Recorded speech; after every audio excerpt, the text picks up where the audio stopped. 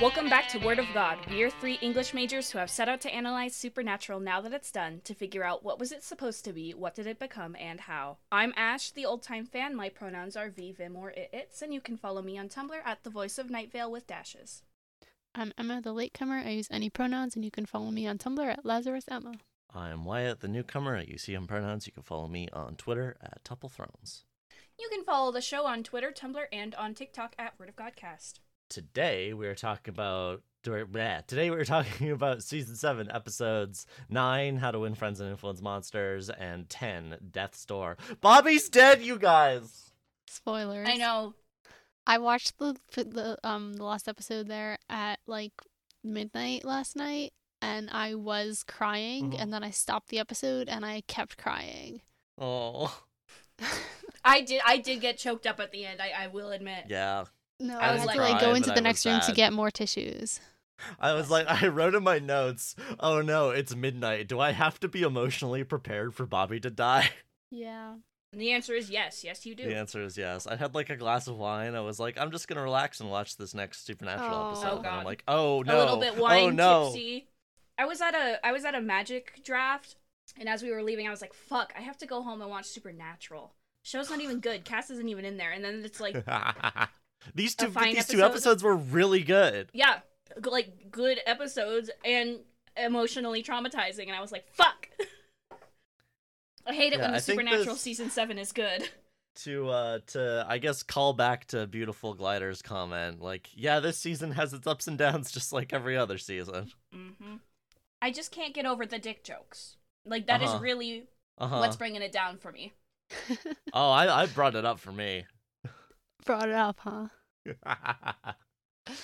Content warnings for this episode include death of family, death from a gunshot wound, cannibalism, drugs, fat phobia, animal death, contaminated food, auto-cannibalism, gore and corrosion, discussion of suicidal and suicidal ideation, discussion of mutation in like a sci-fi way, mentions of beheading, disordered eating, food horror, mention of eye horror, body horror, internal intestines, self-harm, animal slaughter, a la the meat industry, child abuse, alcoholism, and the death of a spouse.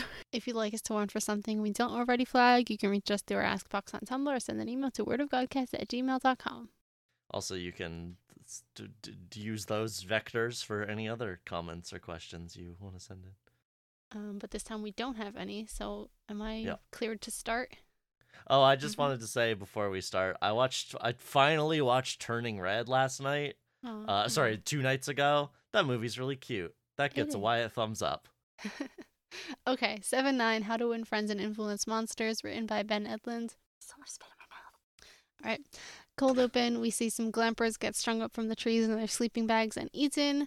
That's pretty much the only thing that happens. We Even see burrito. Bobby, title card, Bobby and the boys have been hiding out low profile. Dean is whiny because he's depressed. Sam points to the case from the cold open and suggests that it might be the Jersey Devil that's eating people in this forest in Jersey. So they head into town to investigate first. At Biggerson's restaurant, the boys talk to Ranger Rick, a human being, not the raccoon. Rick is weirdly chill for someone whose partner Phil is missing. Bobby tells the boys that he's ruled out a couple of other monsters, and then Dean pisses off a gay little waiter before enjoying his turducken sandwich. Bobby thinks that the turducken is madness. This was the evil clone of the gay little waiter from the last episode. The evil little gay waiter quits his job and storms off because he's having a bad day. The gang wanders through the forest and they reminisce about how Bobby used to be a normal person wildlife hunter and he took them on hunting trips.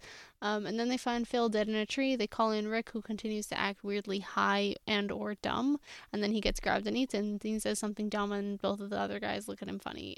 Bobby flexes his hunting skills and shoots the thing out of the tree, so they take it back to their base. The transcript calls this the creature. It's a person. It's just a guy, but it's a guy with something wrong with him.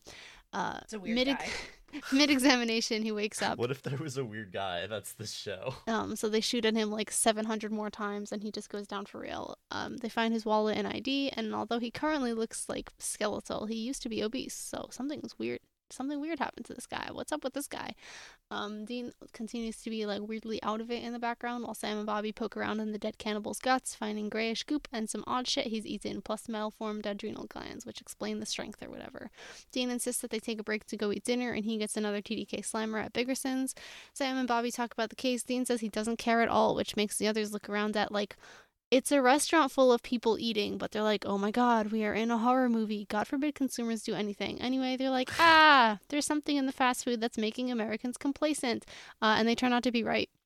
So back at the house, the sandwich belches gray goo, and Dean is like, wow, that's maybe weird. I'm still too chill about this, but it's weird.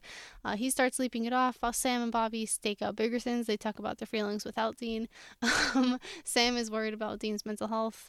But he doesn't mind his own mental health crisis. We'll talk about this. Brandon, the waiter, tries to jump a woman in the parking lot, but he gets taken down by someone we don't see. Sam and Bobby see a weird little nondescript truck show up to Biggerson's, and Edgar is there to receive it, and Brendan, who's recognizable by his gay little flashing suspenders. So he takes this Brandon and the food into the warehouse. Dr. Gaines, the Leviathan, talks to Edgar about this experiment where, as mentioned, the TDK Slimer is making Biggerson's customers complacent, except for sometimes it makes them go cannibal. Edgar says to burn the captured cannibals because Dick is coming. Bobby and Dean have a talk about Dean's depression, and Bobby says Dick if is Dean coming, dies huh? before him, I'll kill him. Hello. And Dean decides that Bobby needs a condo. Then they see Dick Roman arrive, and Bobby has to explain who that is to Dean, who apparently doesn't know anything about who the top 35 most powerful men in America are. We see a Photoshop montage of Dick hanging out with important people and clips of him using corporate speak. And then Bobby takes out some spy gear he borrowed from Frank to go listen in on Dick's conversation. Dick admires Dr. Gaines' experiment where a family sits in front of the TV chewing and not even noticing that their grandma's dead next to them, but he's pissed about the failures, which is the cannibalism margin. Bobby watches as Dick and his assistant Susan bib Dr. G. Remember they mentioned that? It means that they're forcing him to eat himself. And then Bobby gets captured. He wakes up sitting in Dick's office, not even tied up. Dick shows off his pretty new handgun he just bought and talks about humanity and how he's using Bobby as bait for the boys. Bobby's like, they're not going to come. Right on cue, Dean and Sam are bursting in and spraying Leviathan with cleaner. Dick heads out to see what's up, and Bobby grabs his folders and gun. There's a fight scene. Dean and Sam get to their vehicle. Bobby runs in after them, and Dick shoots at them as he gets the door closed. Phew! Sam holds Bobby's hat back to him, but there's no response. And then he sees there's a bullet hole in the hat. Fuck! The end. Yeah. I think it's very funny that Bedland hates glampers so much. I know, it's so funny. Like, To be fair, glampers really- are pretty annoying. Yeah, I think it's like kind of silly. If you don't want to go camping, you probably just shouldn't go camping. But the best bit in the cold open is that he's playing nature sounds in his headphones instead of just being in the nature. Yes, it is good. It is funny. To be fair, he's playing ocean sounds, not forest sounds. True. It would be a lot funny if it were forest sounds. He's still listening to nature instead of... Listening Yeah. To nature. Yeah. I think It Dean is- would love it is. glamping, actually, because apparently he fucking hates roughing it. Literally, he's such a True. baby. He's such a baby. He's having such a bad Okay, time. I mean, The to be showers fair- are cold, to be guys. fair. To be fair, they have been... This cabin does suck. Yeah, Yeah, the lights I keep would going also off. be bitching a lot if I had to take cold showers, but also I don't really like camping all that much. They can't even have fire. Yeah, and They can't even exacerbating heat up his, their beans. his complaints about, literally the minutia of this sucky little daily life is that it's they still have to save the fucking world. They already did that twice. Yeah. He's so tired of it. So he's His miserable. life sucks. The I don't problem blame is him for they're not wanting to die. adequately prepared. They need to go buy one of those like little like tiny camper like portable stoves that you can like heat up a thing of ramen on or something. At the Yeah. very least, they can have warm Little food. single burner. Well, there's a fireplace Yeah, it's in the little- house. Yeah, but you can't cook unless you have like Make little hot dogs and s'mores on it. mechanism. Yeah, like you can't cook soup on a fireplace unless you have like a thing to hold the soup Little pot, and spit. presumably they don't got that. There. This would be solved by acquiring some material, but instead they are being men and suffering in silence and spite. He's not suffering in silence. Yes, well that's the spite part. You suffer in silence until it all boils over and becomes spite. Yeah, Dean is projecting his suicidal ideation onto the entire world. Literally, he's like, what if the world wants to go over the cliff? Dean, get help. Dean? Yeah. Yeah, so he's like, yeah, they have this conversation and they like complain about, I can't, they're eating coal Hot Pockets. Just go, like, buy a, like, I don't know, whatever, it's fine. But yeah, Dean's like, we're on our third world's screwed issue in what, 3 years? We steered the bus away from the cliff twice already. And then yeah, Dean's like, what if the bus wants to go over the cliff? I do think, I'm not fully sure, because Dean says, I think that if we didn't take away the world's belt and all its pens, the whole enchilada would have offed itself already. Which is dark, but like I understand the metaphor from his point of view. Not only because you know, he's gone through stuff emotionally, as you said, but also like it is true that like it seems the world is just keeps trying. Bad things just keep happening. He's like, I'm so tired of living in a narrative. Yeah, it's true. Tyranny of narrative. Thinking about Homestuck. Shut up. That's what Homestuck's about. I mean, I guess. Homestuck is about narrative? Yeah, believe it or not, Homestuck has a plot, and it's actually deeply meta-narratively philosophical. I mean, fine, kind of. Yes. Homestuck is about the fact that you can't trust authors. That's what I would say the primary thematic point that it's trying to make is. Interesting. The point where it makes it like 6 times. Okay. Anyway, Jersey Devil. I guess we could do a folklore corner, even though the Jersey Devil isn't actually in this episode. I was literally thinking about a folklore corner when I was watching this episode. Yeah. Tell us about the Jersey Devil. So the Jersey Devil is not a monster. This is kind of a joke, but the Jersey Devil is a like a mutant baby, like a cursed child. It's the like 13th. I think there are stories like this before because there's 7th son of a 7th son, and that's lucky. But the 13th child is unlucky. So have 7 kids children. And then stop. What? I said, yeah, you have 7 children. You have 13 children. Yeah. So yeah, there's basically there's this woman who had 12 kids. And she like was tired of having kids, and so she cursed her child. And then what's interesting is I believe the kid is like born normal, but then like mutates over time. The Jersey Devil is, I mean, you can look it up. There's lots of like fun drawings of it. It's like goat head, bat wings, like horse legs. So some real mutations there. But like, you know, it goes around terrorizing people. It's one of the I'd say like earliest cryptids in the minds of North American colonists. Which it has the interesting thing of like a lot of cryptids are a particularly like colonial thing, because like most places have their own like local folklore and like those are just creatures, but cryptids have a certain degree of like new worldism like around them. And there's something about like, I don't know, like coming to this new place, the Jersey Devil being tied up in themes around like production, like having lots of kids because you're trying to colonize this place, and like the dark side of that. There's like interesting folklore stuff going on there. But how does that new worldism of cryptids and cryptozoology, like how does that relate to Nessie? That is a good point. I'm not saying it's not universal. It's 100%, but like there's a lot of like, you know, stuff like Bigfoot. Yeah, being that's like, fair. oh, there's still things to discover in the wild world of North America. Nightcrawlers. And I do think Nessie's new, right? Like Nessie's a newer story. So there is something about like the colonial imaginary, enforcing itself on the world, even places that have like, even in places where like colonialism did not occur, or did not occur in the same way anyway. The movement of colonialism. I'm looking to see when Oh yeah, looks like the Loch Ness Monster legend started to grow primarily in 1933 and onwards. Yeah, that tracks for me. But It does the reports say, of like, monsters connected inhabiting to Loch Ness. Scottish folklore. So I guess it's Mm. folklore got adapted into a cryptid.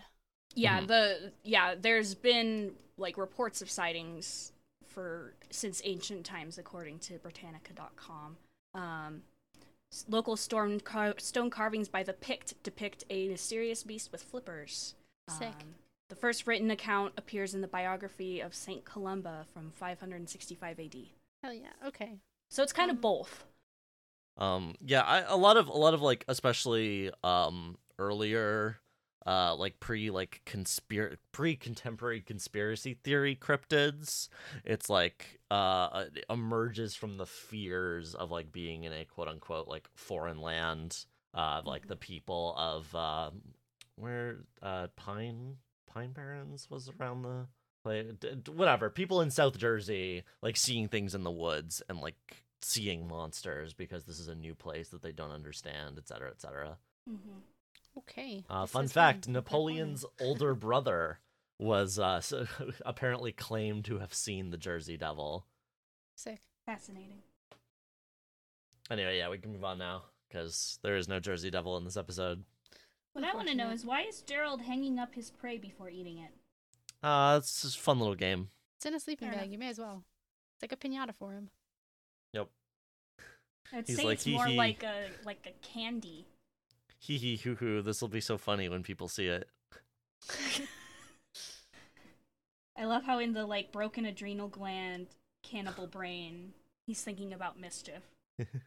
I mean, there's the like predatorial angle of like dragging your prey up into a tree or like a high place so other creatures can't get to it. Like what cat does that? Cougars, maybe. Well, and it's not necessarily going up into a high place, because we see that with all the other bodies. It's specifically the guy in the sleeping bag that he hangs upside down Yes. for long enough that he wakes up because Maybe the he blood was is starting busy. to rush Maybe he through was his busy head. It is eating elaborate. the wife, and then he gets to him. So he's just storing Maybe. him. Maybe. Maybe. I wasn't sure Anyway. if did the wife actually die? I don't know. He's screaming for her, but I don't think we hear like any eating noises before that. So maybe not. I don't remember if then like newspapers or anything mentioned. Hmm.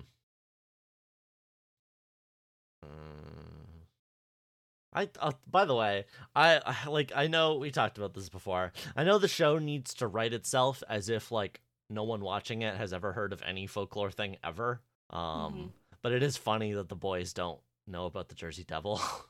Right, every time they're like, what's this incredibly common Yeah. cryptid? Dean's Never like, heard looks of like it. it should be Back fighting in a season Japanese 1 robot. when they were like, "Oh, you know what a ghost is, right?" When they've been doing this for 20 years. Uh-huh. Mm-hmm. Yeah, I can't find anything about the wife, so they just forget about her, I guess. Or maybe Fair. she's the one that filed the report. I don't know. Anyway, this website that they go to is funny to me. It's like there's like or I guess this website that he printed it out from, but it's called Open Minds, Deeper Knowledge. And it has like a members login, and for some reason, okay, so Sam's username is Quester. I love how he has a login on this crypto. Yeah, as And well, I still love does that it. you have to log in, like, I guess for the forum, maybe there's a forum. Maybe he just made the login so that he could check it out. Yeah. See, but back in the old days of the internet, you didn't always have to. I mean, for comment sections, you didn't always have to have an account. You just had to put your email in. Yep. I just think Shrug. I think it's funny. I like to think that Sam has a member. He gets all the newsletters. Yeah, he signed up to a lot of He listservs. gets emails about aliens from 6 different tabloids. Yeah, and he just sends those to the spam folder. But every time there's like something that could be like a vampire attack, he's like, okay, better research this. I know we talked about this before, that this has to be the libertarian dream, and thus hunters like can't communicate with each other except through like occasionally the like paternal librarian figure of Vavi that like everyone interfaces with, because everyone's got a dad. You can go talk to your dad about how to fix a motorbike, that's fine, but you can't talk to anyone else about it. But I would love an alternate universe where there's a like hunter IRC chat that like Sam logs into to talk to his hunter buds about monster fighting solutions. God, Oh my can you God, imagine yes. if they actually talk to each other about things? Yeah. They could propagate the knowledge that you can kill the Leviathans with soap. Not that we've seen another hunter since last season, but... Well, we saw Garth. Oh, it's true. We've seen Garth. Never mind. Bobby probably has. Also, with the Garth. soap We just doesn't didn't see it kill 'cause the it's not relevant Leviathan, to it just history. burns them. You have That's to true. melt them with the soap and then behead them and then bury That's true. the head far away from the body. So it only mostly kills them. It hurts them. It's their weakness. You can use it to kill them. Yeah. It stops them, at least. Anyway, this is a Bedland episode, which means there's funny lines in here. I like Dean's. When was the last time you saw a bear string up its own piñata? He's so silly. He thinks he's so funny. The picture of the Jersey Devil that Sam shows them says underneath it artist interpretation, which is so funny. I didn't think it was a photograph. Thanks for clarifying.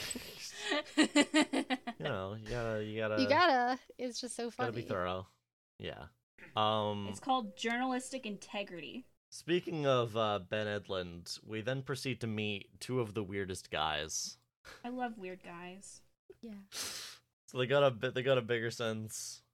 This Biggerson's must be the only restaurant in town besides, like, the family-owned Chinese restaurant and, like, the mob-owned pizza place.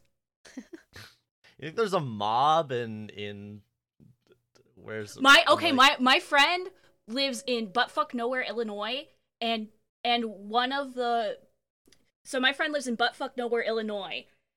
I'm not gonna say exactly where, but there's a pizza place or an Italian restaurant or something that was dead ass owned by the mob. All right. In this town of, like, I don't know, probably like 1,000 people. I'm looking at this. I don't think it says the town, but this is the Wharton State Forest area, and there's a bunch of little towns around it. There's Hamilton, there's Batstow, and Atzian. Yeah, Also, I totally Chatsworth. believe that this is the only, like, chain restaurant in this town. Wait, That's just what America's like. there's a place called Egg Harbor City that does not appear to be anywhere near an actual harbor. Is it a city? I they mean, produce what is eggs a there? city? I would It say is a city population is of it is a population of 4,400 people. That is not a city. That's a village. Yeah. Spokane is barely a city, and there's, like, what, 200,000 people here? As a New York City person, I don't have the right to weigh in on what makes a city. No, you're within a 1 mile radius of you is more people than there are in my entire county, which is not just Spokane, but all the little fucking bits out there in the boonies. Anyway, so yeah, this is buttfuck nowhere. Yeah.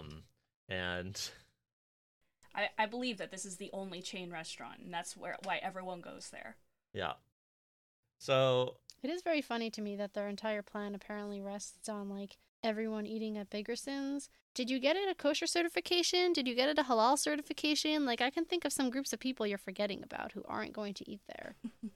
Is there also Grey Goo in the vegetarian options, or is it just the TDK Slammer? Like, No, it's just the interesting. TDK Slammer because Sam and Bobby are eating salads. Exactly. Literally, you're And the leaving salad, out Bobby's so many salad people. even has chicken in it.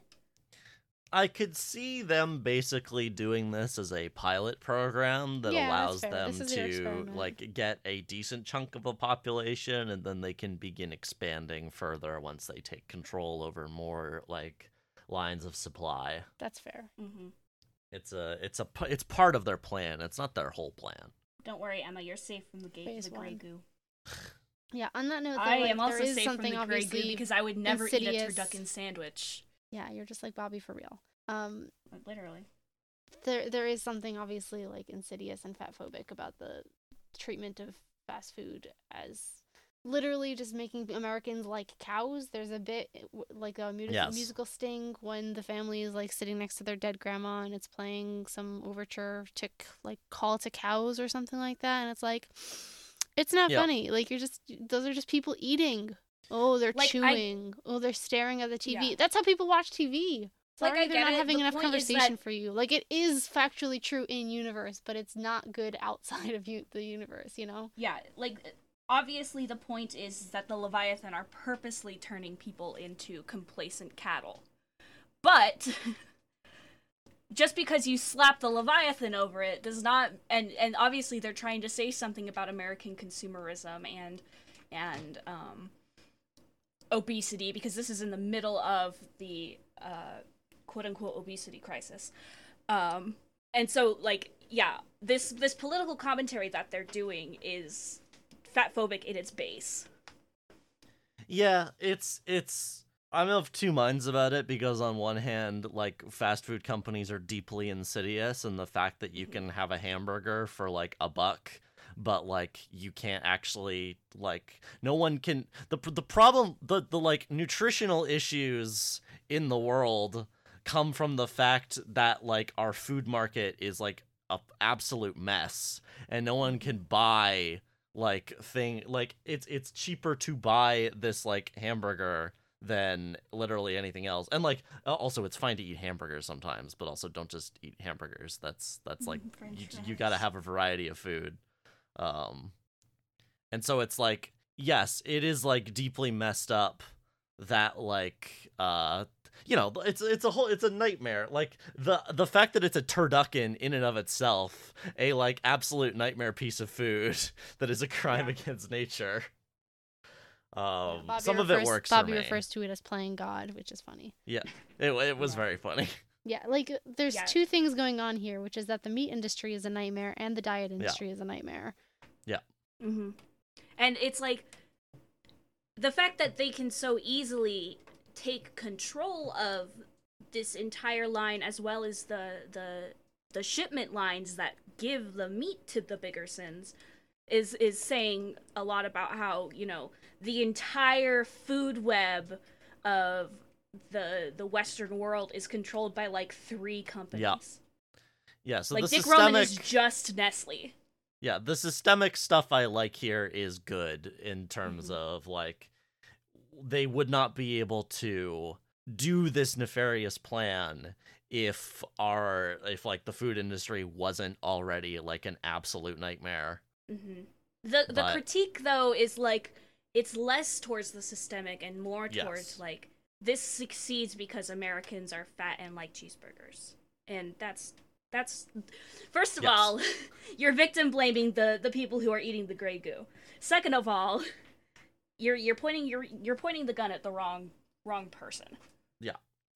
Yeah, I was just gonna say this is absolutely in conversation with like stuff like Soylent Green or They Live and stuff like that, where there's like the science fiction metaphor is the like talking about is like looking at society and being like, oh, this thing is hurting people, and so we're going to exaggerate its effects. But when you're playing in the realm of metaphor, you can often like accidentally or on purpose or like not even really thinking about it end up like being hurtful. Yeah. Like I think and, a lot of this is during the Obama era. This is like only a couple years after the whole like, oh, Cookie Monster is going to become Veggie Monster situation. In 2011, Congress did something that like made pizza qualify as a vegetable for public school lunches. Like, this is a hot topic at the time of this episode. Mm-hmm. Yeah. I remember very specifically, what is this, 2012? I think we're still in 2011, but we're getting close. So very specifically around November this time, I was in middle school, and when I was in middle school, they replaced the donuts in the cafeteria with these like whole grain maple bars. And everyone was like, oh, this is Michelle Obama's fault. Like, I remember this happening. We're now within the realm of my memory. But yeah, it's the same type of stuff as like WALL-E, where it's like, yeah, the social commentary part. Yes, WALL-E's like, a good towards pull the here. System, yeah, towards the system is good, but you're also using fat people as a joke, and as like you're basically turning them into a freak show. Oh, also worth mentioning, sorry, while I'm looking at the Wikipedia page, the ketchup as a vegetable thing started with Reagan. Incredible. Reagan. There's a thing here, I guess, where like we see a variety of people, I guess. Like, not there's not we don't they're not like parading out like quote unquote grotesqueries, you know, like they're not framing these people as like the way that Wall-E does, where it's like, what if everyone was huge and that was and like couldn't move around, Wall-E is and oh no, like these are just worse in that normal way. people. Yeah, most of them are like of a certain body type, and of course when Dick shows up to the factory, like that part is like, but also it's supposed to be horrifying, so it's weird. I don't know. So yeah, so like it's less exaggerated than Wall-E is. Like, No. the fatness is less of the focus, but it's still there. It's still in conversation with the quote-unquote obesity crisis. Yeah. Yeah. No, So, like, absolutely. it seems absolutely. like It's still there. The horror is mostly like that someone would do this to you on purpose. Whereas like it's the comment is more like, this is how people are. Wouldn't it be scary if it was malicious? Mhm. Yeah. Wouldn't it be scary if people could just poison you? Yeah, I don't know. That Yeah. does sound pretty scary. I mean, Yeah, but it the feels like horror it feels is like also like the way that Black Mirror does it sometimes, and not in like a good Yes. way, where it's like, oh, you know, people are doing this and this thing, or having this and this done to them because they're always on their phones, and it's like, don't you get it? People are always on Yeah. their phones in real life, and it's like, well, okay, but what's wrong with being on your phone? And like, okay, there are real problems with that. I'm not, we're getting off the point I'm trying to make here, which is like, people having dinner in front of the TV with their family, like, that's not Yeah. inherently a bad thing. Having fast food Yeah, is not a eating bad fast thing. food- Having fast food every now and then is not going to poison you. But what if it did? Yeah. What I think the part of this that is effective horror for me is the bit where the half-eaten sandwich is on the plate and starts like leaking the horrible goo. Like the angle of like, what did I just put inside me? For me personally, I don't eat fast food very often because when I eat like a McDonald's burger, I feel legitimately like sick to my stomach. Like my That my has started stomach cannot happening to me, handle too. it. And so it's like there is like a horror angle with food of like, what is this doing to me? What did I just eat exactly? And why do I feel like this after eating it? Mhm. I think also with the family in front of the TV, something that adds to the horror is they're watching either like a retinal detachment surgery or Yes. Yeah, they're I don't think it's cataracts, but I yeah. think it might be an enucleation surgery. Yeah, they're watching eye horror while eating food. Yeah. Yeah. And they're just chill about it, which is the spooky 'Cause part. it's- They're Nobody's hypnotized. flinching. Yeah. And also they don't notice that grandma has died. Yeah. Like, there are good aspects of this like hypnotic horror, but also, you know, all media takes place within the paradigm of the real world. Yep. The best part of it though is it makes you into a weird little freak. It Let's does make talk- you into a weird little Let's freak. talk about Rick. Rick and wait, is the waiter gets a name, right? What was his Brandon. name? I Brandon. forgot. Brandon, yes. Let's talk about Rick and Brandon. So Rick's Rick's just whole stoned.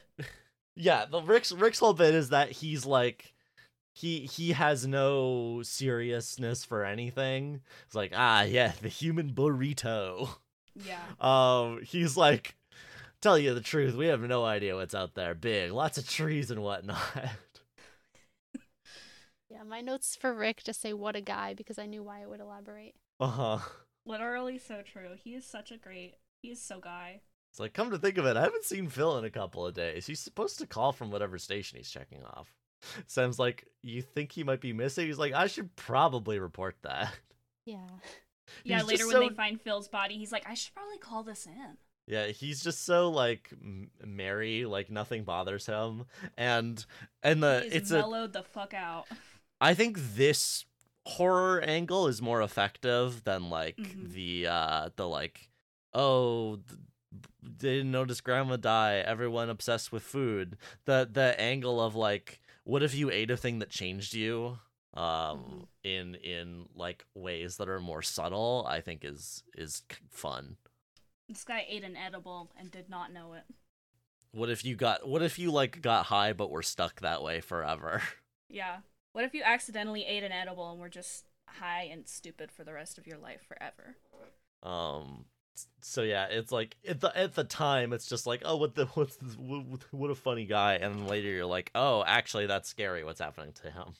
Yeah. Yeah. And he never gets to go and back then- to normal because he's dead. Yep. And then we meet another funny guy who is reacting in a very different way. Yeah, he is not mellowed the fuck out. Nope. I think what it is like the mellowing is the correct effect, and the anger issues is the sign of going into zombie. Yeah, he's gonna become like, a his meat adrenal freak. glands are in middle of swelling or whatever. Yeah. Hey, getting douchebag. A hostess will seat you. Do I look like a freaking hostess? Dean says, do you want to look like a hostess? And Sam's like, that didn't really make sense. He knows He's gonna Sam. force He's them such to a little brother. Food service. But he's like, I hope we don't get him, and then they do. It's like Sidewinder soup and salad goes to Big Salad Combo goes to Big Bird, TDK Slammer to Ken Doll, and a little Heart Smart for Creepy Uncle. So mean. Heart Smart was another like good joke I thought of the like McDonald's apple slices thing, or like other fast food places trying to in response to everything we were just talking about, trying to like be like, oh, we have healthy options too though. I feel like Biggerson's is like a mix between a McDonald's and a Denny's. Yes. Like they probably have drive-throughs, but it's also like a Biggerson's sit-down def gives American me family restaurant vibes. Yeah. Big Denny's energy. Like Denny's, Applebee's. I love Which they never have having gone salads to there. any of these They places. have salads at Applebee's. Yeah. What was that, Emma? I said I love never having gone to any of these places. I You're think I've been missing to out on a crucial Americana. I've never You know, been to I've a been Denny's. to Waffle House, but I've never eaten there because Sorry, I use the bathroom on road trips. Oh, I love Waffle House. I've never been to Applebee's. I've been to Denny's once. I think it was like 2 a.m. on like a Disneyland trip, like somewhere in California. God. Like That's the I right way to can't do remember if it it. was on the way back or like, but yeah, it was like the only place open. It literally is. When the local restaurant by the high school I went to closed down, we used to go to the Denny's, which at the time was the only Denny's, and it was out by the airport, so it was like a half-hour drive. Incredible. For our cast party, our Friday night cast party. What? Fucking feed the kids at the Denny's. Yeah, when Sherry's closed down, we went to Denny's. You weren't listening. Yes, we did. We went to the Denny's out in Airway Heights. No. Well, okay, half of us went to... Okay, some people went to IHOP, some people went to Denny's, and some people went to the other Sherry's in town. Anyway, but it's open all the time. And ever since then, every time I've gone to Denny's, I've gotten sick. Don't trust Denny's, is the point here. I have been to Applebee's as well. I did not get sick going to Applebee's. Anyway, this is where we get the Bobby line. Bunch of birds shoved up inside each other. Shouldn't play God like that, which is... It's very funny.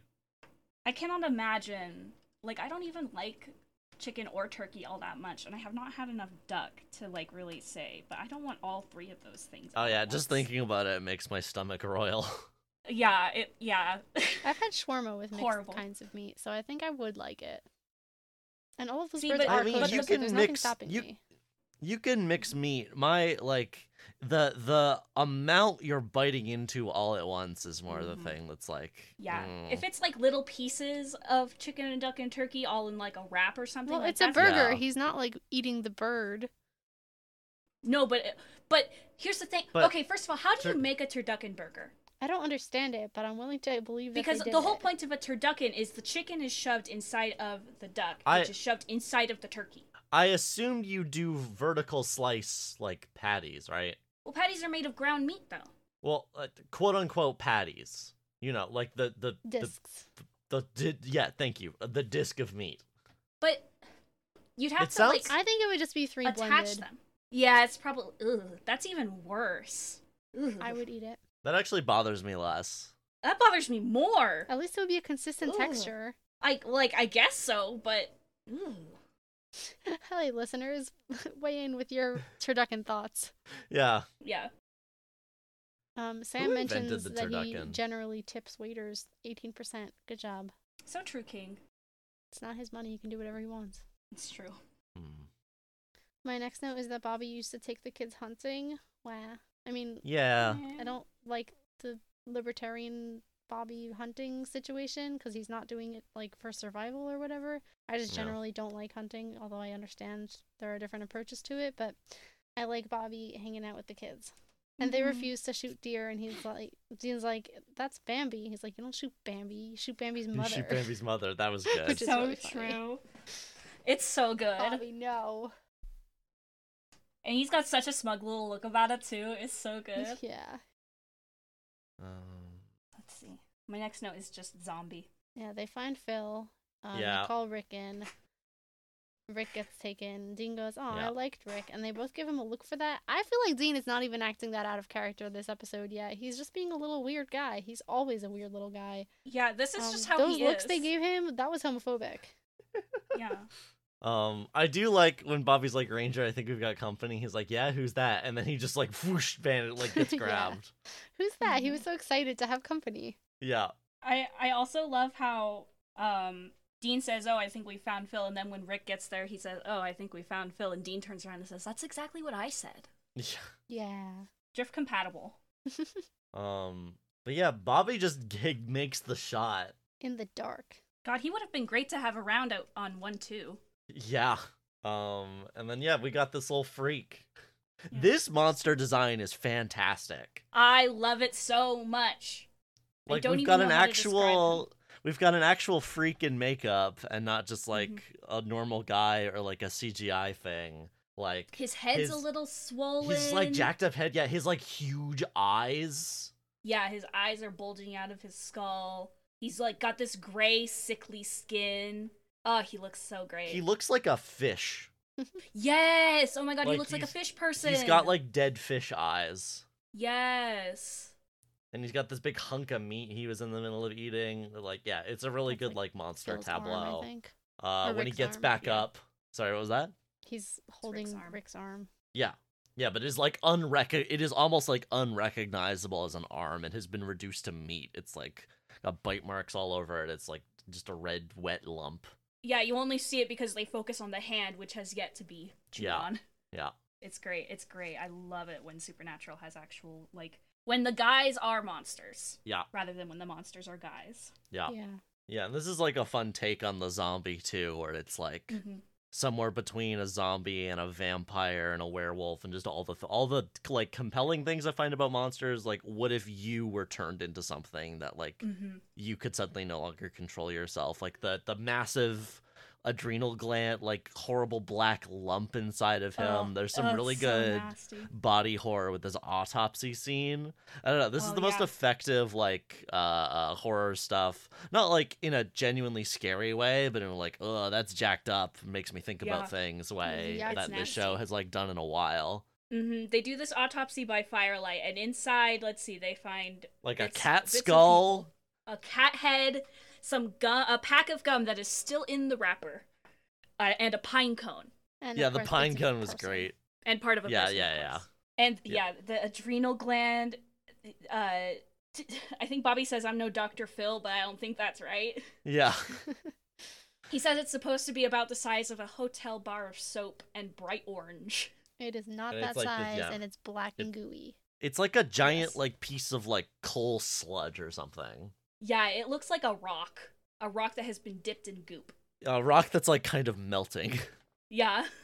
The cat skull is also a really good little prop because it's also just like covered in like black slime. Yeah, it's nasty. And but what does Bobby say? He says, you gotta be pretty hungry to eat a cat Eat skull. a cat skull, yeah. Glampers are one thing, but you gotta be pretty hungry to eat a cat's head. Dean is just dicking around in the background while Sam and Bobby do this. And he's like, guys, I'm hungry. There's a bit where he like Eat. looks at his watch and Uh-huh. like counts on his fingers. I think They he's literally counting just how long told it's been Jensen, since he act ate. like a dumbass in the bathroom. Yeah. In the background. Yeah, meanwhile, like, Bobby and Sam are, like, holding back vomit, and Dean's like, God, this is making me hungry. Yeah, that was effective. It's like, oh, something's happening with Dean. Yeah, something's wrong with Dean. Like, Dean's not exactly squeamish, but he's not exactly not squeamish. Yep. When Sam put the bag of chicken feet on the table, he stopped eating his pie. Yeah, good evidence. Also, it's like he's like, I'm not worried about it. I could give 2 shakes of a rat's ass. Is that right? Do rats shake their ass, or is it something else? All the while, his mouth is full. Yeah.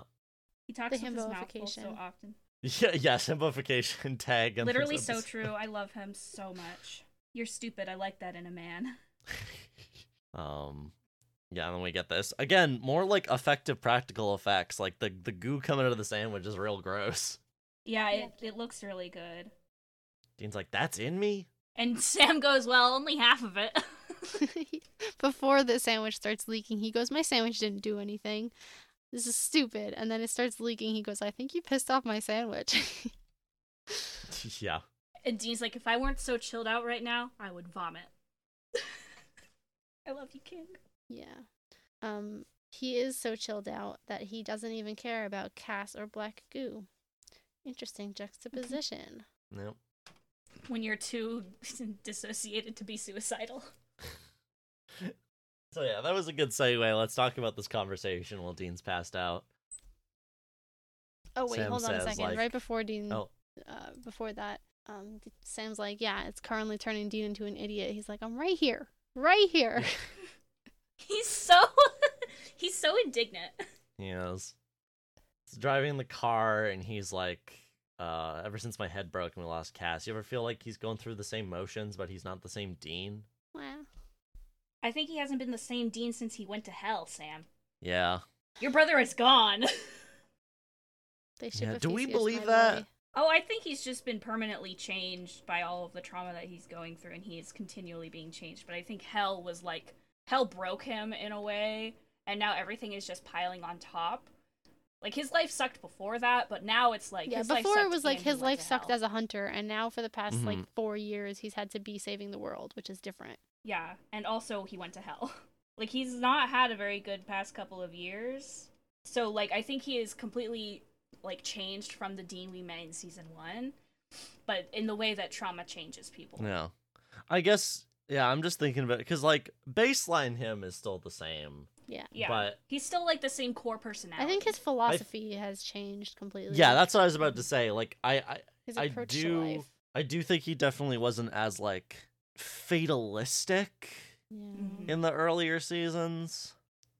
Yeah, his outlook before was like, yeah, shit's fucked, but, you know, we gotta save as many people as we can. And now he's like, shit's fucked. Let's die about it. Yeah. Like before, he always had like, oh, let's find Dad, let's take care of Sam. Those were like his guiding principles. And now it's like, I've died Yeah. so many times. Sam has died. Dad is dead. Like, what am I even still doing? What's my purpose? Cass is Save dead. the And world also again? all I did that, his- and it didn't work. And I did that, and it didn't work. And now I have Yeah. to do it again, and it's not gonna work. He's so tired. And so Cass many is dead. of those, like, principles or, like, guiding lines he's held on to have been destroyed. Mm-hmm. Yeah, he's worked under the same, like, general principles for, 26 years, and now, and which was the entire basis around which he, like, created his identity, and now that has been destroyed, so his sense of self is destabilized, and his I sense also- of, like, his Go on. sense of purpose.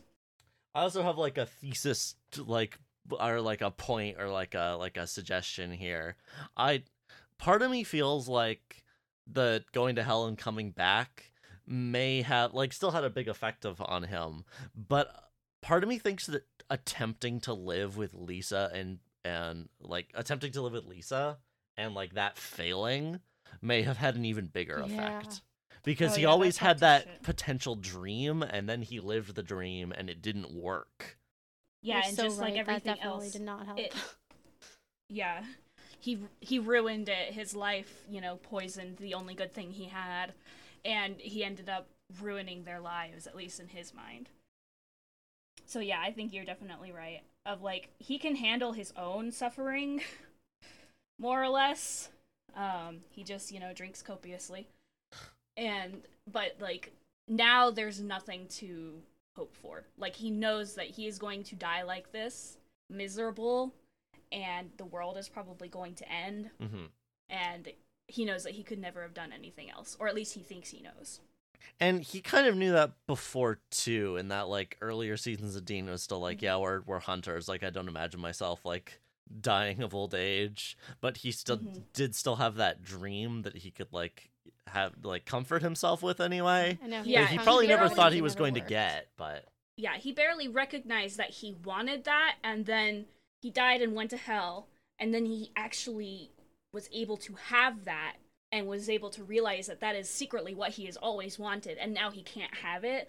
So it's like, it's even worse than like not knowing he wanted it at all No. and just being like regular miserable. Now he's like New Game Turbo Plus miserable. Hey, the little guy. And then Sam says something interesting here. About his own mental He's health, like, right? Yeah. Well, Bobby says all he does is worry about you. Who's left to live their own life here? The two of you, aren't you full up just playing Snuffleupagus with the devil all the live long? And Sam says, I don't know, seeing Lucifer's fine. I'm not saying it's fun, but at least my crazy's all under one umbrella, you know? I kind of know what I'm dealing with. A lot of people got it worse. Sam's repression looks different from Dean's repression because Sam is like, no, I am a paragon of mental health. I know exactly how to deal with my feelings, and that is saying that I'm dealing with them. Yeah. And taking care of other people's instead. Mm-hmm. Yeah, it's an interesting thought of like... Dean is like, I don't have feelings, and Sam is like, my feelings are okay. It's And, making like, me... Sorry.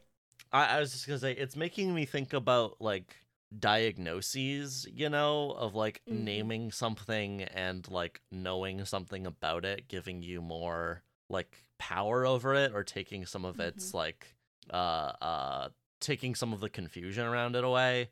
Mm-hmm. The I'm not alone, I'm not broken type of thing. And I think, like, when you when you find the one coping mechanism that works, even if it's not a particularly healthy coping mechanism, but it helps, and you cling to that, that's what Sam is doing. Yeah, during like, this conversation, in the middle of this line, he presses his hand again. Yeah. He knows what's going on with him. He's having hallucinations of Lucifer in the cage. He knows how to stop it by self-harming and feeling the pain of the real world and making Lucifer disappear. He's not actually, like, dealing with it. He is just coping in an unhealthy way. Yeah, and because he's not dealing with it, it kind of begs the question of, like, what his long-term plan is. Like, is he just planning on shoving his hand for the rest of his life? Like, does he hope that this is going to go away by itself when he adjusts to being back in the real world with his real memories? Like, or is he just kind of not expecting to live long enough for it to matter? Like, where's the end goal here, Sam? Yeah, I guess we'll find out. Oh, boys. My next note is on the Dr. Gaines and Edgar scene. My next note is just when they get Brandon, I recognized Edward by his boots.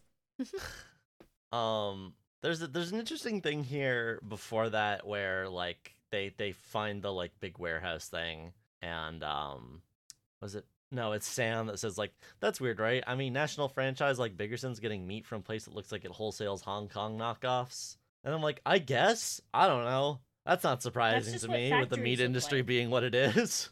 Yeah, that's just what manufacturing plants look like. Yeah, like, it's a giant, scary building. Yeah, it's a giant white square building. I'd imagine them killing cows in there. Yeah. But yeah, then we get the Brandon scene, and then, yeah, we see Edgar and Dr. Gaines. I just think it's interesting that Dr. Gaines seems to be, like, a relative good guy for Leviathans, where he's, like, genuinely invested in his experiment and whatever, and then Edgar, and I mean, like, I'll defend myself in a minute, and then Edgar's like, burn it, and he's like, but they represent test data, but he does in fact burn it because he is also scared of Dick, with good reason. He's a mad scientist. He's not as into the plan as he is into his experiments. Yeah, but there's an interesting thread here about, like, the ethics of scientists in industry, where, like, yes, he doesn't want to compromise his experiment, but he's willing to go along with what his boss says. Mm-hmm.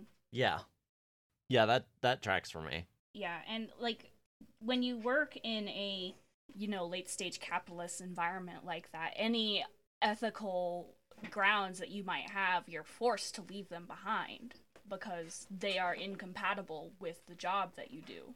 So even if you are a researcher who is trying to figure out, like, better ways to, feed cows to, eventually make them into meat, like, whatever, altruistic goals you might have come secondary to making a profit for the company, which is inherently non-altruistic because it's capitalism. I can tell this is a good episode because we're talking about so many interesting, like, thematic things. Yeah, there's what's that quote? that's like, they say happy pigs taste better. Oh. I mean, I've heard stuff like this about the idea of, like, the argument of treating animals better so you get a better I product. can't find the exact quote. Maybe I'll find it to link it. But it's something like, they say happy pigs taste better, so I assume that they wait until the pig gets married and, like, at its happiest moment, it's shot in the head and vacuum packed. Which is, like, that sure is a quote. But yeah, like That's exactly what happened to Castiel. Stop, that's literally what the post was about that I saw the quote in. Shut the fuck up. Oh, you two truly share the same brain cell. Deeply upsetting. Okay. Me and the Desticule, me and Emma, we are all one brain. I'm trying to find this. This feels like a Mitch Hedberg joke or something. It has that vibe to it. I also can't find it though, so if you know who said that, let us know. I think the next thing that happens is the Dean Bobby convo. The thing about hunters aren't people. Yeah, hello, what the fuck? Yeah, Yes. Hello. This conversation is wild. Yeah. And the crazy thing is, it pokes at exactly what we were just talking about with Dean's failure with Lisa. Because Bobby's like, well, you know, you tried to be a person and you failed at being a person because you're not a person. You're a hunter. You're a thing. You are what you do. Mm-hmm. I can't believe Bobby thinks this. Yeah. I think it's not out of character, but unexpected, because we're used to Bobby being like the good father figure. But this is something Bobby probably believes about himself. And so he's passing on that intergenerational trauma to Dean. Yeah, I want us to hold this in our minds when we talk about the next episode, because I'm curious whether we think Bobby changes his mind about this at the end, like based on the little like mental journey he goes through there, whether he still thinks that about himself. I want to hold that thought, because I think these two episodes are definitely in conversation with each other. Yeah. And not just in a plot like way. Yeah. So Bobby brings up how Dean is acting or speaking suicidally. He says, I've seen a lot of hunters live and die. You're starting to talk like one of the dead ones. And Dean's like, I'm talking the way a person talks when they've had it and they can't figure out why they used to think all this mattered. Yeah, Dean, that's what he said. And Bobby says, you're not a person. Yeah. You tried to hang it up and be a person with Lisa and Ben. And now here you are. That ain't person behavior, son. Bringing son into this conversation makes me nuts. Yeah. He goes, you're a hunter, meaning you're whatever the job you're doing today. And if you get suicidal, then something's going to kill you. You find your reasons to get back in the game. I've been to enough funerals. You die before me and I'll kill you. Oh my God. Bobby, your pep talks suck. Dean says, Dean, and then Dean, of course, cannot like emotionally engage with this. Joke. He deflects, and as he does, as we know he does, and he says, "We need to scrape some money together, get you a condo or something." Yeah. But this feels like a thesis statement, like from the show.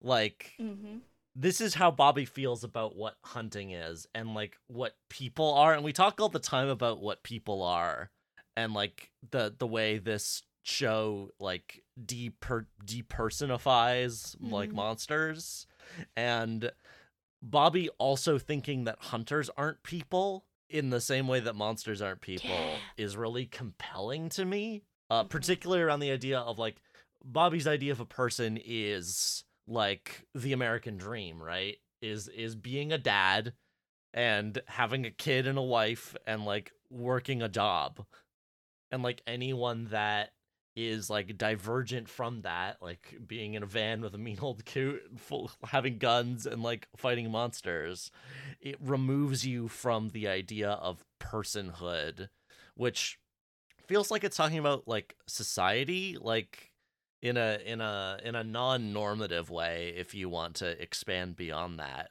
It's like they are not in a way that almost feels like it's critiquing the libertarian dream of this show. Like, the reason for Bobby that they're not people is because they don't have, like, society or community outside of, like, their own tiny there's little this interesting suggestion of, like, that his father was a person next episode. Based on what we know about next episode, his father is a person. Bobby used to be a person, but he opted out of being a person. Slash was forced to not become a person because of entire thing Sorry. that we'll get to. Like, what happened with his wife. He used to be a person, but he couldn't be a person the right way, and then he was forced to not be a person anymore. Yeah, I mean, Yeah. the part of why I want to hold this thought and like remember these words here and talk about them later is like, was his father a person or was his father a monster? Exactly. Mm-hmm. But we'll get to that next And episode. Mm-hmm. I think it also this is reminding me of what you said about how being a person is shaped by the people around you. Yes. Which is, I think, exactly like the critique of the libertarian dream is like, if you don't allow yourself to have connections, if you don't allow yourself to be part of a community, then you cannot be a person. And like, hunters are their own like class of people. They have their own community. They have their own culture. The culture is incredibly individualistic, so it is depersonalized in that way. This was the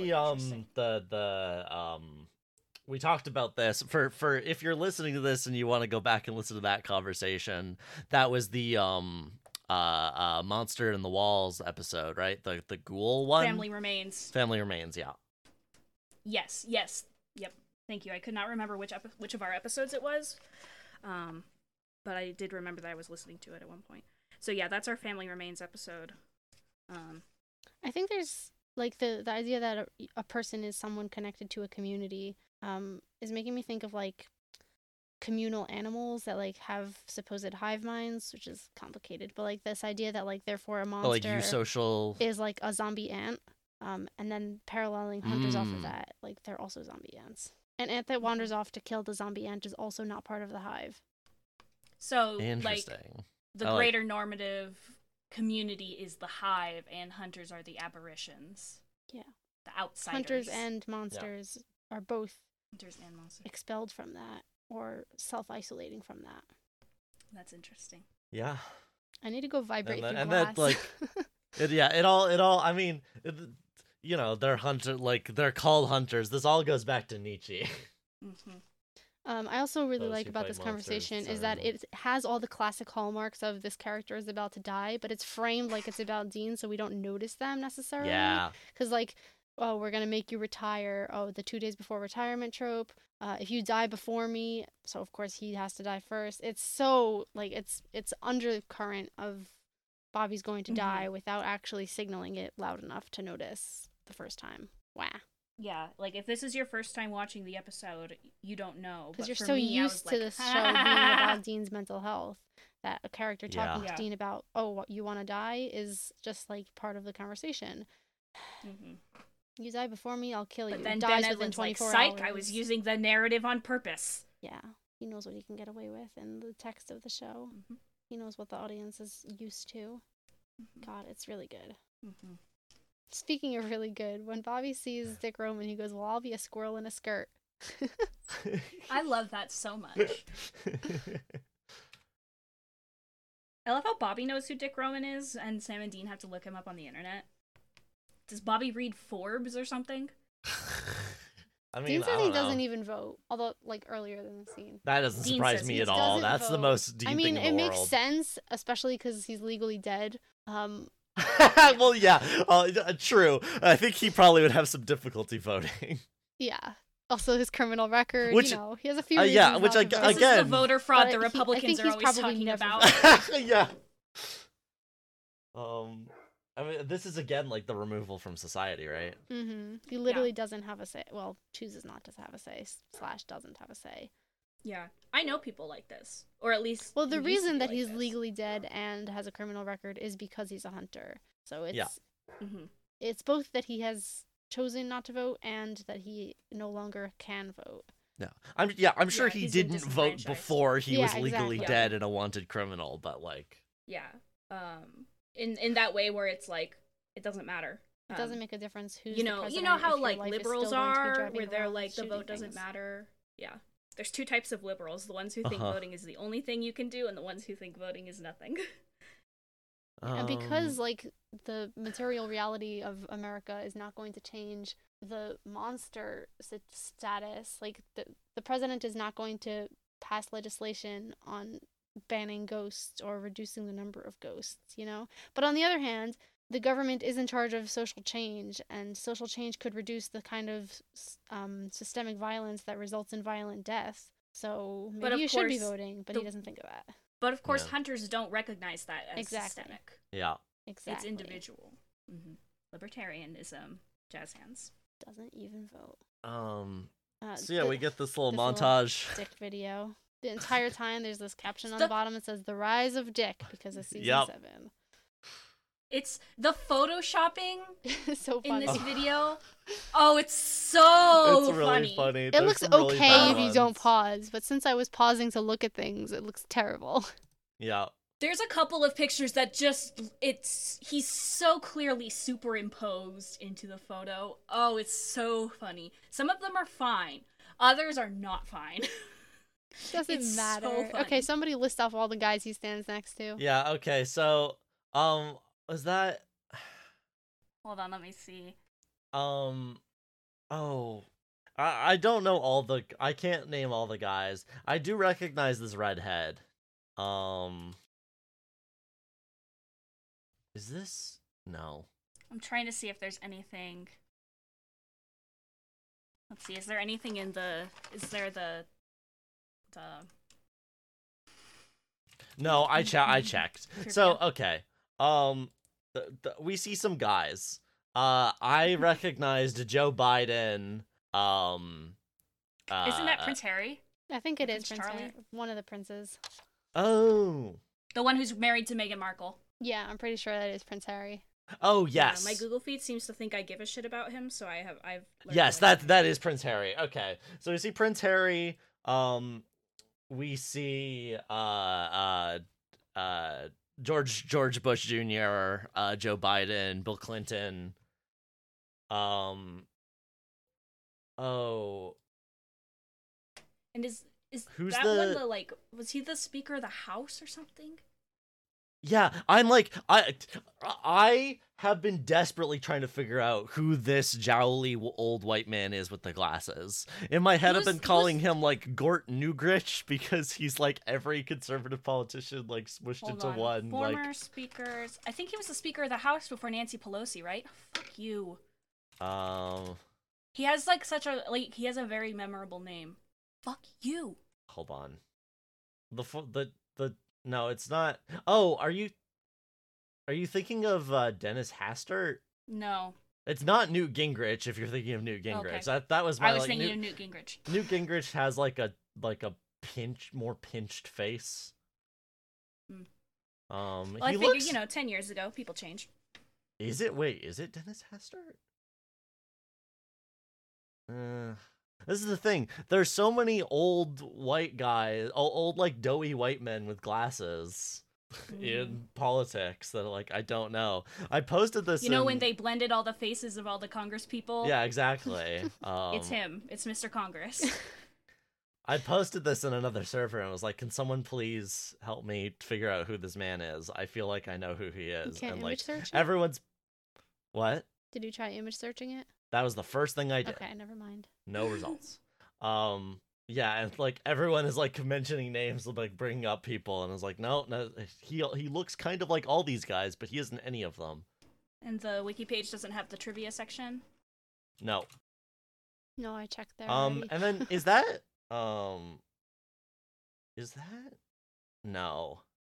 I don't know who the Asian politician or like is it I'm not sure. I recognize this guy's face as well. At first I thought it was Shinzo Abe, but he's got a bigger nose. Okay, so we have no idea who this guy is, but if you know, let us know. I feel like I recognize him. But whatever. But yeah, this guy, he's saying some real, he's saying capitalist things. Pretty much just a milquetoast conservative circa 2012. Yeah, they say he's associated with he's a vocal member of the NRA. He's been attracting some conservative political attention, so like explicitly tying to that party. But he's also seen shaking Joe Biden's hand, which Joe Biden is a conservative liberal, but He says, "I don't believe in hostile takeovers. I believe in merging and coming out on top," which is really funny, honestly. Yeah. Like, fuck that guy, but it's a good line. Yeah, he's like, I believe in good old American values like unlimited growth. We got some critiques of capitalism here. Mm-hmm. It's like I always say, if you want to win, then you got to be the shark, and a shark's got to eat. There's someone saying Roman is ruthless but good looking. I think he'll make a great candidate. He denies that he's running for political office, but he has a bestseller out. Hold on. This is very what's that? Who's that guy? The rich guy in Back to the Future. Biff? Oh, I don't know. Are Is we it not Biff? talking about Biff? Biff It's is probably the Trump Biff. guy. Yeah. I mean, there's lots of characters like this who, you know, rich people who go into politics and are like the worst, etc. He gives off Mormon vibes. He does. He feels like not Paul Ryan. Who's the guy I'm thinking of? Mitt Romney. Maybe. Binders full of women. I mean, he does kind of give me Paul Ryan vibes. Yeah, maybe it is who I'm thinking of. I don't know any of these people. Love how much the Canadian knows about American politics. I'm so sorry, Wyatt. Yeah. Was it Bill Clinton you didn't recognize last night, Emma? I wasn't sure if it was Clinton, but I was right, so You were Okay. right. you were like, I but just I think it'd didn't be know really you funny if hadn't didn't gotten to recognize Clinton Joe yet. I saw, but did not think that the montage would include so many American presidents. He wasn't president at the time. He was vice president that's at true. the time. That's crazy. Which is Or, why or he's wait, there, was he right? only Obama. vice president for the second term? I don't remember. No, Obama's first he was term. I think- vice president I don't for know how both terms. presidencies work. He was VP for both terms. Okay, I'm that's what pretty I sure. thought. Because I don't remember any other VP for Obama. Man, imagine running a second time, and you're like, With a sorry, different man. guy. Yeah, that'd be so mean. I feel like. you didn't quite make the cut. Yeah, like it worked last time. Like I get it if you run with someone and then you don't make it, and you're We like, just okay, had a shitty well, 4 years together. Goodbye. yeah, exactly. Like, Yeah, except Joe Biden and Barack Obama are buds, I think. I believe so. According yes. to all the images, they seem to be. You remember all the pictures of like Biden laughing and Obama being like, no, Joe. Yes, I do remember that meme. Yes, I do, yeah. the good old days. Anyway, so Dick Roman knows all of these people. Yeah. Dick Roman was a billionaire before it was cool. I don't know if that's true. Then we get the scene we already talked about with the them watching the family in this like test chamber. Wait, before then, Dean Oh, says, now okay. it makes sense that Crowley said he hates Dick. Oh, right. He was like, I thought he was just talking in general. Are you stupid? Are you serious? That's Crowley. Maybe in a you know, he just had a bad breakup and he was like, you know, I'm done swearing with it it. off. I'm done with it. I'm done with it. I'm not dating any more men. I'm done. And then Cass calls him on the phone. She's like, fuck. From being dead? I guess Yes. that does happen in Supernatural in season 13. Exactly. See? Um Booty call from beyond the grave. Anyway, then this happens. We have Bobby with his like big surveillance equipment, which I like a lot. And he borrowed it from Frank. See, they do network. Although I guess Frank's Yeah. not a hunter. Yeah. I wonder if Bobby considers Frank a person. Yeah, that's a good question because he's similarly off the grid. Like he does. Frank also does not participate in society. And yet you reap the benefits of society. Yeah. Curious. So we get this lab scene. This is where Dick's like, you know what I love? I mean, besides handball and really crisp Chardonnay, I love progress, and I know that progress Mhm. comes from collaboration. This guy's great. This is like legitimately he's a good really villain. fun, I like. honestly. Yeah. Mm-hmm. There's a bit when Again, Sam it's like throws taken down by the fact that everyone calls him Dick. Yeah. Sam like throws the borax in his face later and he goes, that is not how we communicate from a place of yes. He's Yeah, so funny. Yeah, it's great. It's great. Yeah. He's- Literally so incredible. Where'd you guys get that stuff?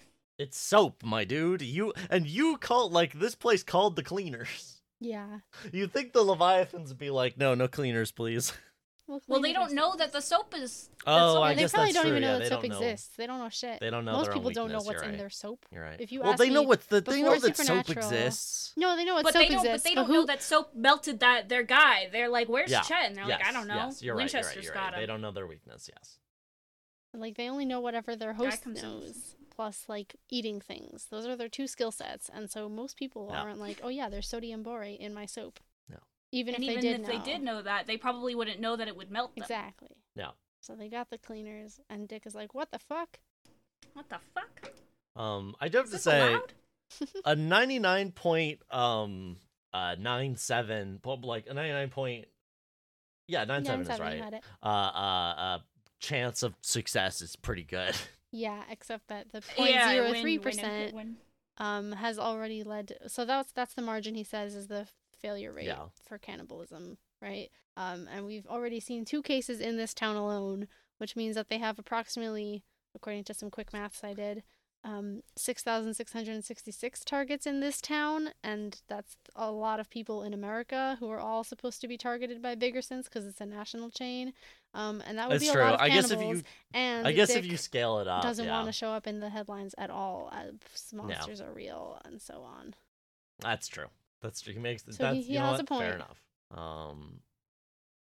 He's like, have I ever mentioned how I feel about our little forays making the papers? But again, collaboration, progress. I want to turn this little mistake into a big, fat, teachable moment. Will you help me with that? And then he makes him eat himself. It's so good. We find out what it means to be bibbed. Yep. Follow through. I wonder whose idea that was. Oh, also, like, was Sarah Gamble with the Archdiocese? Yeah, I don't know. Because we've had it in a previous episode, so, like, where did it come from? Did they all sit down and... I assume probably Sarah Gamble when she was outlining this season. Yeah, I think so. That makes sense to me. Yeah. And then, like, in the writer's room, they were like, all right, here's the episode where we want to establish bibbing exists, and here's where it's going to happen. Go. Yeah. It's literally just a plastic lobster bib. It's so funny. It's great. This whole scene's very good. He's like, I'm shutting it down because of the one golden rule. Do you know it? Yeah, don't make the papers. And I promise that no. The golden rule is there's no such thing as monsters. Which is good. I really like that. Anything that stirs their little pots to the contrary. I don't remember how the rest of the line went. But... bad for our plans. Mm. And then Bobby gets doinked. Yeah. They got him. And then they go rescue him, like the rest of this. I got some notes about I mean, we basically already said Dick's funny dialogue when they hit him with the soap, but... Mm-hmm. I guess there's a scene where he talks to Bobby. Call attention to Dick's assistant, Susan, who Bobby shoots in the head, which does nothing to her. According to the trivia section, let me find it real quick. Thank you. Olivia Chang played Susan and used the Supernatural wiki to research the role. Is this tweeted or... Research the... Oh. Yeah, she had to read up on the wiki what a Leviathan was when she was cast. I see. It's funny. Shout out to Supernatural wiki. Oh yeah, she's the only one I have actor facts for in this episode. So yeah, I like a classic movie villain. He's got Bobby in a chair. He doesn't tie him up because he's like, why waste the effort? Which he should have tied him up. Yeah, literally. He just leaves him there with he's some a little guns. Overconfident. He is very overconfident. I like his line. He says, "It's an us-eat-dog world." Yeah, that made me laugh. I'm gonna eat you, Bob. And then he has this little monologue, which this is the most I felt compelled by the Leviathans. It's like, I imagine you appreciate guns. So he goes, I'd appreciate one right now. Fair. Yeah. He's like, oh. Not only that, he so does funny. like a little pog face. He's like, oh. Yeah. He thinks Bobby is so funny. Yep. But I mean the machine, the idea. Just one of your species' most inspired inventions. I mean it. I really think you guys have spunk. You're like a planet of just the cutest little engines that could. Yeah. We get a little bit of history about the actual Dick Roman. It's like, as he used to say to the horse he'd kick out of the presidential suite. Cute, don't quite hack it, sugar. He points the gun at Bobby. I think that guy deserves to have been eaten by Leviathan. Yep. I'm gonna eat you, Bob. Listen, the Leviathan were eating billionaires before it was cool. Yeah. Oh my god, eat the rich. It's true, they did literally eat the rich. Yeah, I wish there'd been a little bit more pontificating about why he likes guns so much. I feel like it's fairly obvious, but the idea of a machine that you point and it erases something from existence. I could see that being compelling for a monster. From before the dawn of time. Mm-hmm. Yep. Speaking of, I was looking at the Dick Roman wiki page, which is extremely funny because if you just Google it, it tells you like his like birth year and death year, like most characters have, except his says Dawn of Time and then the year that he gets killed in. I won't say That's which, really but funny. It's extremely funny. Dick refers to Bobby as the damsel in distress, GNCAF. Yeah. So true. And then Bobby says he's run his race. Yeah. This leading into the next episode makes me so sad. Again, exactly. Like there's the little undercurrent of like, yep, he's gonna do it. But yeah, then the boys show up and he like quickly runs over to the desk and like finds his like maps and papers and stuff, which is where he gets the number that will be very important in the next episode. Yeah, he should have taken like a picture of it on his cell phone because it's much harder to run out with folders in your arms than with your phone in your pocket. But whatever, there was a lot of stuff. There is a lot. He would have had to have taken a bunch of pictures. Like he takes a lot of paper. Yeah, it is a lot of stuff. And he doesn't have a lot of time. I think it's very funny that the boys are like, well, we're outnumbered and they're so much more powerful than us, which is why no one will see it coming when we walk right through the front door. That's always your plan. When has that not been your plan? Yeah, very funny. Much less funny is the bit where Sam realizes there's a bullet hole in the hat. That's really good. Right before this, so Bobby comes down and he shoots Dick twice. Dick, like, unharmed, just turns around and is like, hey, that's mine, which was pretty good. But, yeah, and then they make a break for it. It's not really clear how Dick got the gun back because Bobby had it, but then we see... No, there were two guns. There were two guns. That makes sense to me. Thank you. Chekhov's two guns.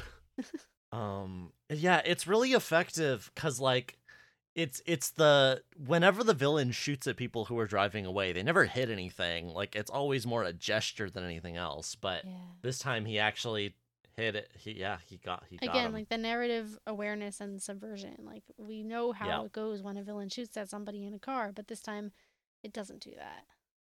Yep. And then it's like Bobby, and like they shout Bobby's name, and then we cut to black. That's the end of the episode. It's pretty good. It's a good cliffhanger. Are we leaving the cliffhanger there to take our break? Yeah. Oh wait, I gotta eat lunch. Facts first?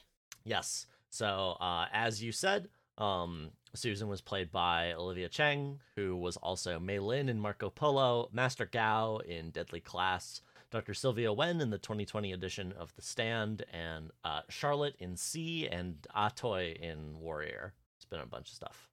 But yeah, we are on this cliffhanger. We're going to take a break. When we come back, we'll talk about a very sad episode, but a very good one.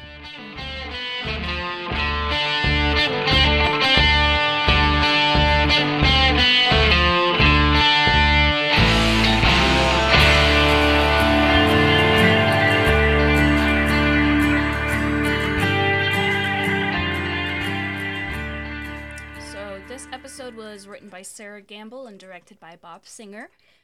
Dean and Sam bring Bobby to a trauma center. Inside Bobby's head, we see the scene from the last episode where they find Phil in the forest. They're walking around with guns. Bobby recognizes this as wrong. So Bobby and the boys head back to the house they're squatting in, and Bobby tries to figure out what's going on. Bobby tries to remember what he found out about the Leviathan's plans and writes it down on a piece of paper. Now he just needs to get back to the waking world and get the information to Sam and Dean. When Bobby looks up, he's in his house. Karen is on the bed in her nightgown. He's holding a glass of wine. Bobby, of course, gets very emotional over seeing her. She wants to talk to him about something serious, and Bobby recognizes this memory. Now we're outside of a building with Rufus. They're on a case.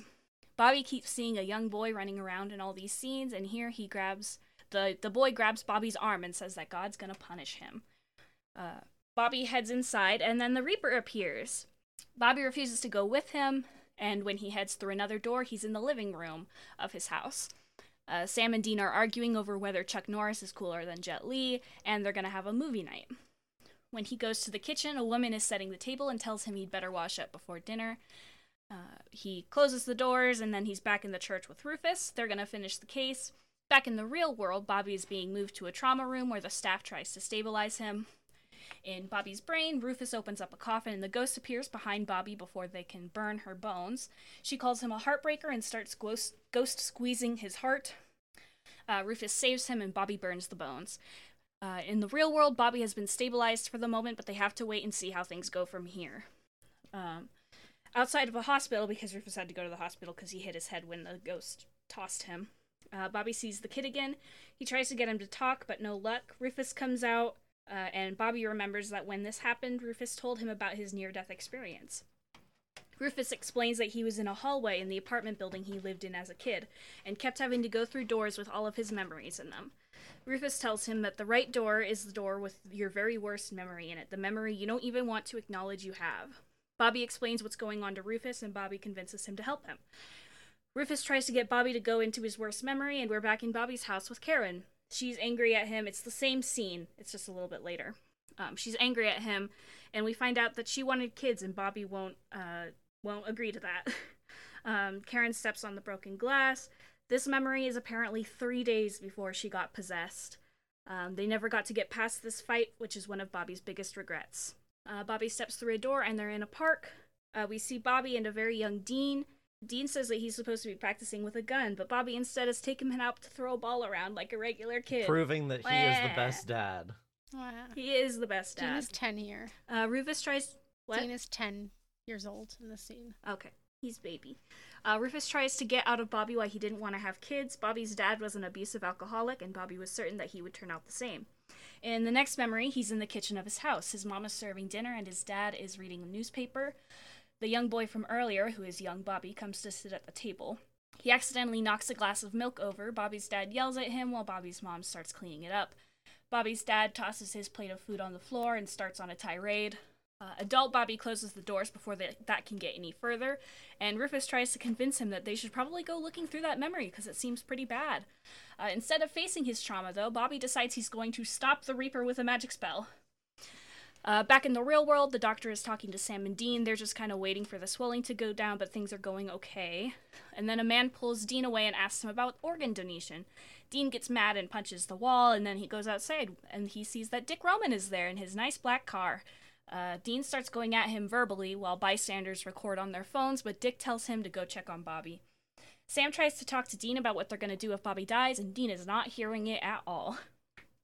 Back in Bobby's brain space, they're prepping the spell to stop the Reaper, and then Bobby sees a version of himself talking to John on the phone, telling him that they didn't practice with guns, but instead went out and played ball, and John apparently yells at him for acting like Dean's dad.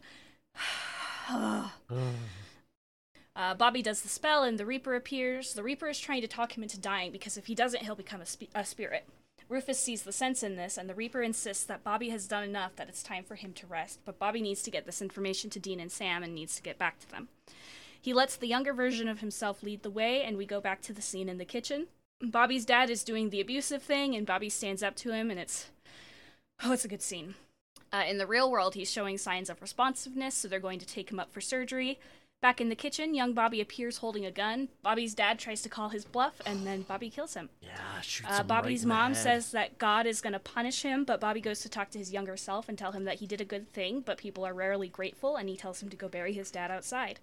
In the real world, Bobby's eyes open. He manages to write the numbers on Sam's hand, says idiots one last time, and then he dies. Back inside Bobby's head, he's in his house again. We hear Dean calling from the other room for Bobby to hurry so that they can start their movie marathon. The Reaper returns and tells Bobby that his mind has been destroyed by the bullet and that this is his last chance to move on. Bobby decides to live through his last memory, so he goes and sits in the living room where Sam and Dean are arguing about licorice. As they fade away, the Reaper asks finally if Bobby's going to stay or go, and we cut to black before we get his answer. God. God.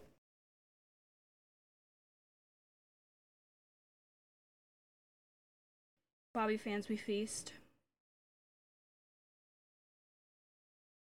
The Kill Your Dad show. This is a good episode. Yeah, I was Literally about to, so yeah, true. this is the This is the Kill Your Dad show. Oh boy. Where do we even This is start a with fantastic this? episode. It's so good.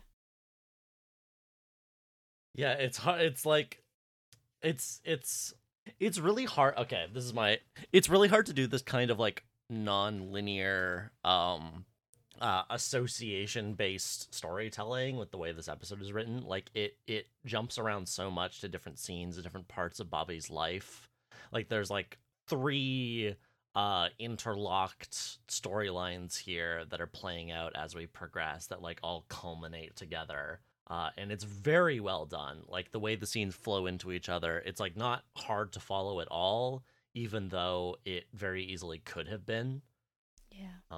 So props to like the writing, the directing, the editing. Like this is a well-made episode of television. I like the way it starts with us like being back in the forest. And like Bobby's been like, wait a second, this is some magic stuff. Like I know what's going on here. I've been through this already. I'm dreaming. Yeah. It's like a certain degree of genre savviness there that is fun and fits him as someone who's been around the block a whole bunch of times. Honestly, Let's this episode see. might make me too sad to talk about.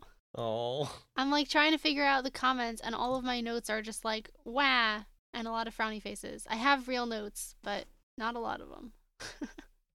Yeah, I will admit to mostly just like watching this one. I did take some notes, but like It's not even true. Like, I do have a lot of notes, but they're mostly just me being very sad about specific lines. So do we want to go Yeah. chronologically? Yeah. Okay. Yeah, I'm happy to like build up to the conversation. We can Yeah. talk about the scenes as they occur. So my first note is that we start with like an opening shot. You know how like horror shows and medical shows will sometimes do like a zoom into a wound, and you like see inside the Yeah. person's Oh, body. yes, I yes. fucking hate those shots. That's why I can't watch House. I don't care how goofy the CGI is. I don't like looking at inside your flesh. It's gross. So we get that twice here, and I didn't appreciate it. Yeah. I mean, it's an interesting continuation of the horror of there being something inside of you that's changing you, right? Yeah, it's fine. It's not That's like what a I meant. decision I'm mad at. I just hate looking No, at no, it no. myself. I know. I'm just excited by the thematic like Yeah. through line here of like the combined horror of like last episode's like what if you ate something that changed you? This episode is like what if a foreign object was inside your brain and slowly making your like very self like crumble in real time. Oh, I also Um, think there's something like metaphorical, symbolic about like there's something inside you that you can't get out with this theme of trauma. Yes, yes. Like down to jumping ahead, down to the bullet, like it's in the same spot. Bobby shoots his dad in the same spot that he dies of the same Yep. like oh my god. Yeah, the Reaper's like, you're the only person I know with hereditary shot in the head disease or whatever. Yeah. Genetic case of bullet in the brain. Which is like, it's a funny Um, line because, like, of course, that's not how bullets in the brain work, but in Yeah. story, it is. Yep. Mm-hmm. Yeah, the Reaper keeps making comments about how the bullet is killing him. Yeah. Slowly and cell by cell. Yeah, and It's like really cool. we can save it for the end, but the like the bit where they're like, this is the only thing left, like him in that room with that memory, I thought was really well done. Mm-hmm. God. But yeah, we have him in this like repeating memory where he's like, wait a second, hold Mhm. on, I've done this before. Mm-hmm. And yeah, he writes down the numbers and then suddenly switches and it's Karen. Yeah. It's the return of the white nightgown. Yeah, for real. Yep. I think their relationship is very sweet from what we see of Yeah. it. Like, Mm-hmm. Jim Beaver is being so tender. Yeah. Yeah. And like Karen starts to say she really sat with this, but he remembers when she said this the first time, and so he says with her, sat with this. And she gives him like a little smack on the She's like, chest. She "Don't goes, make don't make fun fun of of me." me. He says Yeah. so like achingly soft. He goes, I wouldn't. Wah! Yeah. Ah! Yeah, fucked up. Also, yeah, Fucked up when and he's like, evil. what the, back earlier, it's like, what the hell, Karen? It's like, you were expecting Farrah Fawcett? And he says, no, she always calls first. Yeah, Which is apparently what he said the first time around, too, which is funny. they're really sweet. Oh, he's so cute. Yeah, he, like, looks out the window and sees himself, which was, Yeah, that's, he doesn't recognize his younger self yet. and that's his younger self coming back from burying his dad behind the shed, right? Oh, I assume so, yeah. He's running out from behind Yeah. the shed.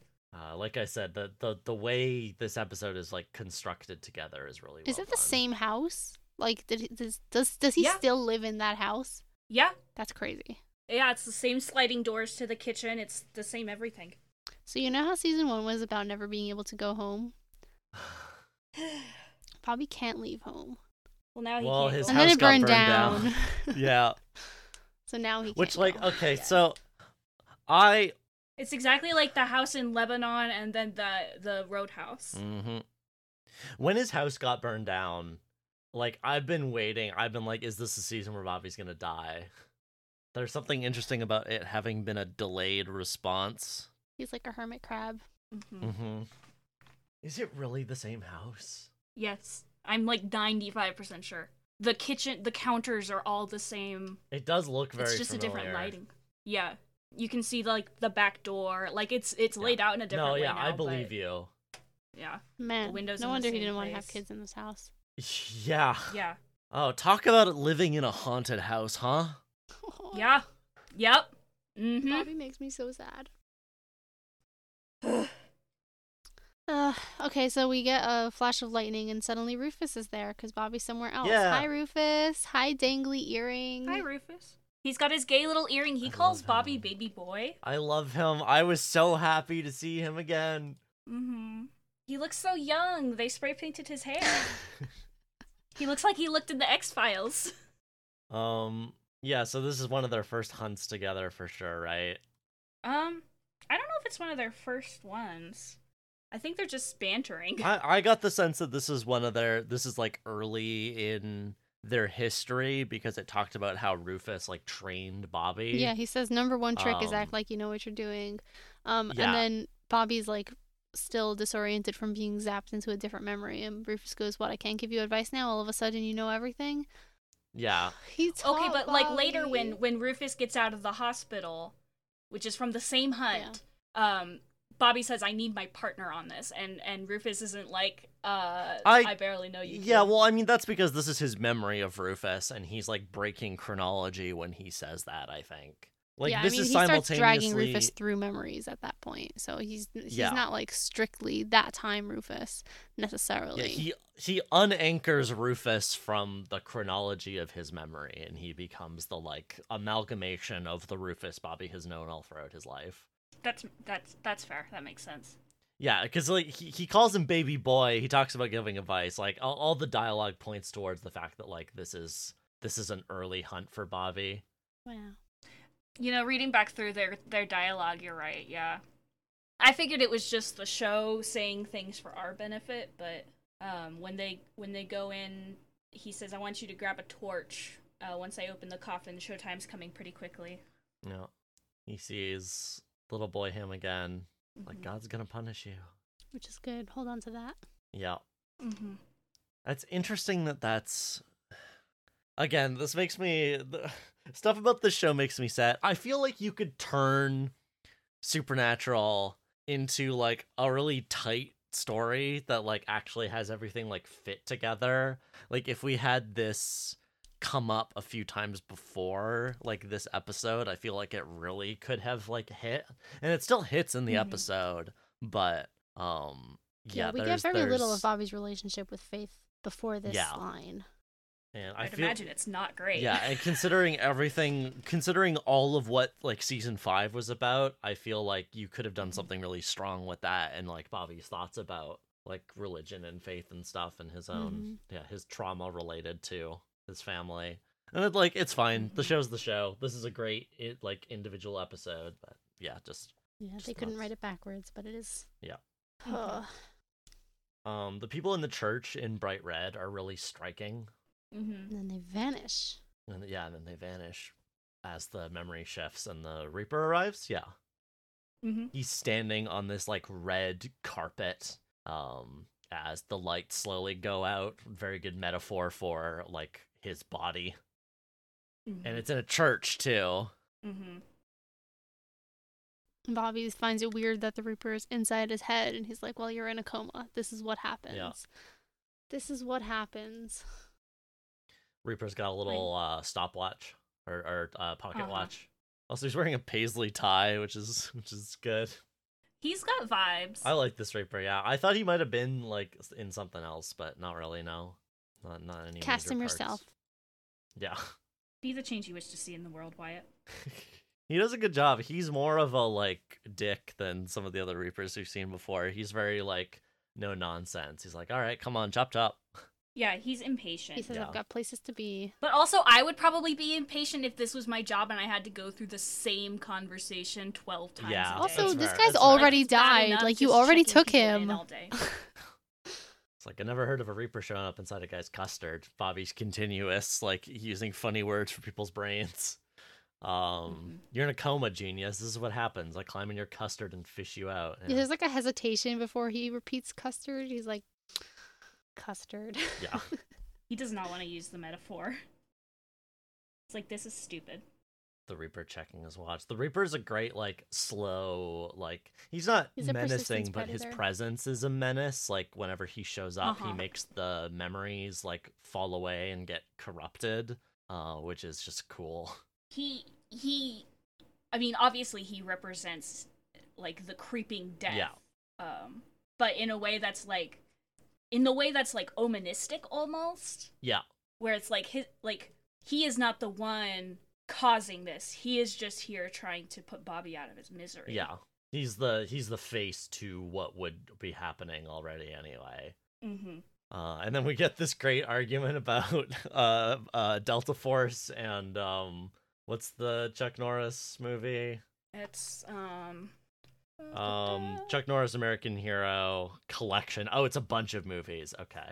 yeah, they're doing a marathon. No, Delta Force is also a Chuck Norris movie.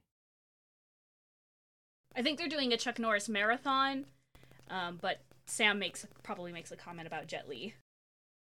Yeah, They're I was such like, babies.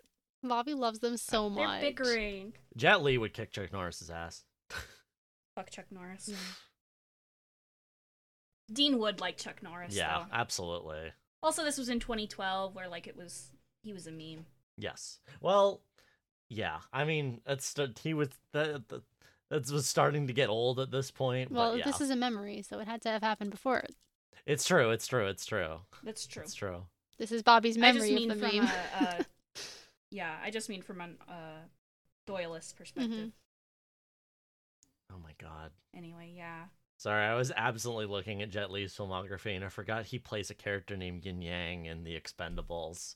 Ugh. Put some respect on Jeez. my man's name. No kidding. I gotta rewatch Hero. Anyway, Jet Li's great. I'm on Sam's side here. I just Mhm. like the seriousness with which they're having this conversation. It's great. so It's cute. great because yeah, Mhm. They're we just see the being movies, babies but about like it.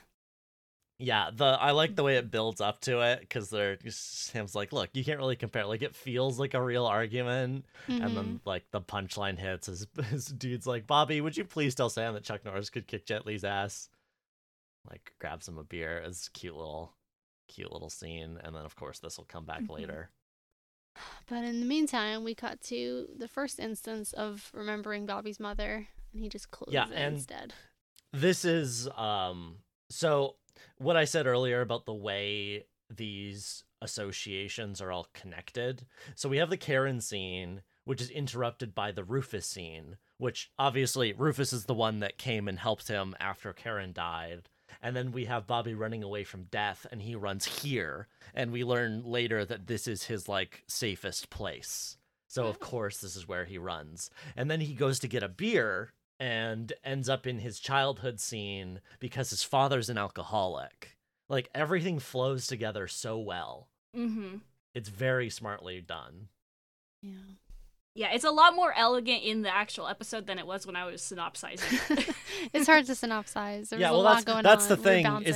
it's yeah, because it's if you just say the plot details then it really is bouncing around, but everything's connected in a sort of like match cut sort of way, like when you cut on something to like something else like it. It's the like Mhm. metaphorical. I mean, match cuts aren't metaphorical, but it's the like it's in the writing rather than the filming. visuals. Mm-hmm. It's Yeah. thematic association. Anyway, Bobby's mom Um, says, "God, what is wrong with you?" It's like you want him to get mad, which is yeah. there's a lot going on. And we come back to the Rufus hunt because Bobby runs from that memory. Bobby keeps trying to be like, hey, I'm dying. And Rufus is like, everybody's dying. There's a damn Reaper coming for all of us, Bobby. He's like, come on, please. It's great. Rufus's We're all dying. dialogue, Let's get you some fruit. Rufus's dialogue in this is He so says, good. I got plans for Purim. Woo! Yeah. So Win. true, King. I wish I had plans for Purim. I want to know what Rufus dressed up as for Purim. And then, they're breaking into a crypt. We cut back to Bobby on the hospital bed, dying. Yeah, because the ghost is attacking him, so his vitals are going everywhere. Yeah.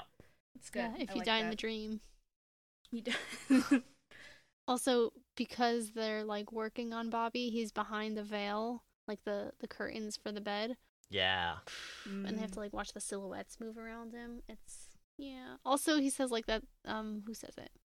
Give me a second. Oh, Dean says that's our uncle. Yeah. Yeah. It's our uncle. Which is, of course, the pretense they're using for the hospital so that they can be treated as next of kin, so that they can have Yep. updates and not just be like, look, we found a guy. But that's our uncle. Uncle Bobby. What if I cried forever? Then we meet this ghost who is excellent, great ghost. Love her dress, love Seriously, the good neck ghost. She wound looks and great. like the dried blood in the like tarnishing the like very pretty like white lacy dress. She's got like Yeah. she's got some makeup around her eyes to make them look bigger. So what are you gonna say, Ash? Mm-hmm. Oh, she calls Bobby a heartbreaker because Yeah. she Yep. she was left at the altar and now she kills guys who break their girls' parts. Yep. Is what Rufus says. And Rufus is like, I didn't really peg you for a heartbreaker. Yeah. You're such a family man. Huh. Bobby handshake Dean. Everyone around him being like, "Of course you're a family person. Of course you would be a good dad." And then they're like, "I would not." Yeah. Rufus gets thrown like bad. He's like his head is He's bleeding. smashed like, on the floor. Mm-hmm. again, hunters. He has a near-death experience. hmm Um, Bobby saves him. yeah, Bobby starts to recognize the young self. He's like, wait a minute, I know you. And then from behind him, Rufus goes, did you think I was dead? Yeah, Rufus, we did think you were dead because you are. Yeah. He says, don't sit shit before me Man. yet, Bobby. Woo! Take a shot. Thanks, Sarah Gamble. Thanks, Sarah Gamble. He's like, I was not going to die on plaid carpet. He's so funny. He's literally so funny. I find it interesting that Bobby doesn't recognize himself. Yeah, but I think that's probably, you could explain that as like the way that the bullet is destroying bits of his memory. Oh yeah, Like, you can that's- explain it in a lot of He ways. literally I has find gunshot it. trauma. Yeah, this isn't a cinema sin. This is me being like, this is like Yeah. thematically rich. Of like, he doesn't recognize Mhm. himself potentially because he's repressed this part of his life so much that he like Yeah. refuses to see it. Question mark. Mm-hmm. And I mean, like, I'm only 23, so I would recognize pictures of my younger Yeah, self, yeah, but he's I don't like, know what yeah. it's like being like 60. Yeah, there's a And there's seeing a simple pictures of explanation yourself for it over too, 12. but I like the deeper rating of it there. Yeah. Yeah, I like it. It's layers, like an onion. Oh, also Rufus tells the nurse who wheels him out to call him. yeah, he gives bisexuality. her his number. He's so cute. I love Rufus. And yeah, this allows Rufus to give some like little exposition about how how dying works. Yeah. Yeah, how to survive a near-death experience. Yeah, and Bobby's like, okay, seriously, I'm dying in the real world. And Rufus is like, are you trying to tell me I'm just one of your better memories? They're so gay. Yeah. Immediately, Bobby goes, Literally I so need my true. partner on this. Literally. Yeah, Rufus like, I'm not dying on no plaid carpet. No, thank you. It was like, so what'd you do? He's like, well, obviously, Bobby, not being stupid. I started looking for the damn exit door. I love Oh, him he's so the best. much. Yeah, Rufus says, aim for your worst memory. And then it goes like, Yeah. and Bobby's like, well, I have a lot of bad memories. Rufus is like, by the way, what's up with the heartbreaker thing? And he says, thanks for narrowing things down, and opens back to the Karen memory. Mm-hmm. This is where Yeah, Karen says, also- oh, go ahead. Oh, I was just gonna say, Rufus says, "Are you trying to tell me I'm one of your better memories?" That's what I said. Yeah, I know, but I wanted to linger on that slightly. Of like, it's so sad. Like, Obviously, I mean, this is his friend, right? But the better memories surrounding his friend are like life and death, like them going through life and death together. Like Rufus nearly dies. Yeah. Like it really speaks a lot to, and like obviously, the show is showing us this in part because like it's fun to bring Rufus back again. Like Bobby's got a friendly face here, etc. And we do have the nice like memory of the boys, but like this being one of his better memories is well, and this is before he and Rufus had their falling out. yeah. God, I forgot they did. Yeah, I'm sort of sad we didn't see their falling out, but that probably would have been too much all crammed into the one episode. Yeah. And there's also something really interesting about like you have to go to like the darkest place inside of you to make it out the other side. You have to go through your own little like hero's journey inside your own head. Yeah, I like that. I also like that as like the your life flashes before your eyes. Yeah. Mm-hmm. This idea that specifically you have to go through the worst part in order to continue living reminds me of what Sam said about like after he went to hell, he no longer feels guilty because like he's been through it. Yeah. Mm-hmm. Yeah. Okay, sorry. Now we can move on to the Karen scene. So Karen says, we don't see what like Bobby told her. We just see her reaction, and she says, I don't understand. You're a good man. You'd be a good dad. What does that even mean? You break everything you touch. What kind of excuse is that? And then she steps on the glass and like stops the conversation. And then we come back to that line later. Yep. It's really good. It's genuinely very good writing. Yeah, the way certain lines like are like layered over each other and like come back and are like repeated and are given new meanings is quite well done. Yeah. She says, everything's a lie, our whole life, our vows, everything. You knew I wanted kids. Why didn't you just sit me down and say, oh, and then the part that Emma read. Oh. Yeah, this is what, and then after that she yells that you broke my heart, which is why the ghost is able to target him. The more we talk about this, the more I'm like, this is one of the best episodes of this show, I think. Yeah, honestly. It's really good. Like, they gave Bobby a really good send-off. And Rufus is just standing in the corner for this whole scene. And he goes very quietly, he goes, Bobby, I thought you'd want a gang of Rugrats. And he just shakes his head. He doesn't even say anything. Yeah. And then Rufus asks how long after this? It's 3 days. Yeah. Biggest regret of my life, this fight. You'd think it was when I had to stab her to death, but no. All through that, I was thinking we never got to get past this. If I'd have known, I'd have said anything she wanted to hear. Yeah. My notes here to say Jim, because I was so upset. Jim. Mine is the letters U, G, and then scribbles. There's something interesting about the wine glass and the way she like steps on the glass and we see her bloody foot. I don't know. That's like feels like it's gesturing towards like with the milk glass. The what? The milk glass. Yeah, both that. And that I assume Bobby broke the glass. Well, I think what probably happened is, I mean, what could have happened is she dropped it. We saw him pass it to her in the first part of this memory. Okay, so she breaks it then. Okay. She either drops it or threw still, it. it's still the broken glass thing from later. It still works for me, but like, I'm sad.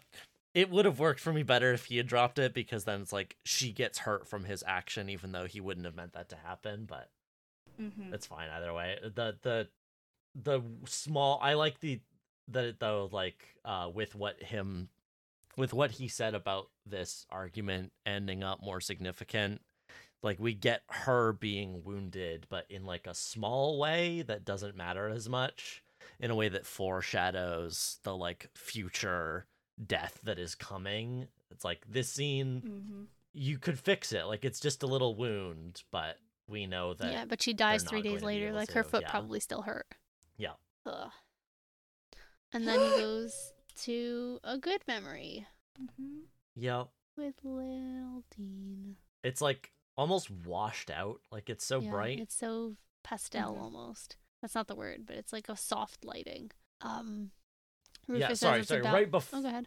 I meant right before that. Like as he's like staring at the light, like it just like absolutely washes out like everything about him, and then he steps through, and then it's super vibrant, like you just said. You can see the pink in his cheeks. Yeah, Rufus says you look pretty good there, must have drank less. And 10-year-old Dean says, Dad says I'm supposed to practice with the double barrel. Mary died 6 years ago. Yep.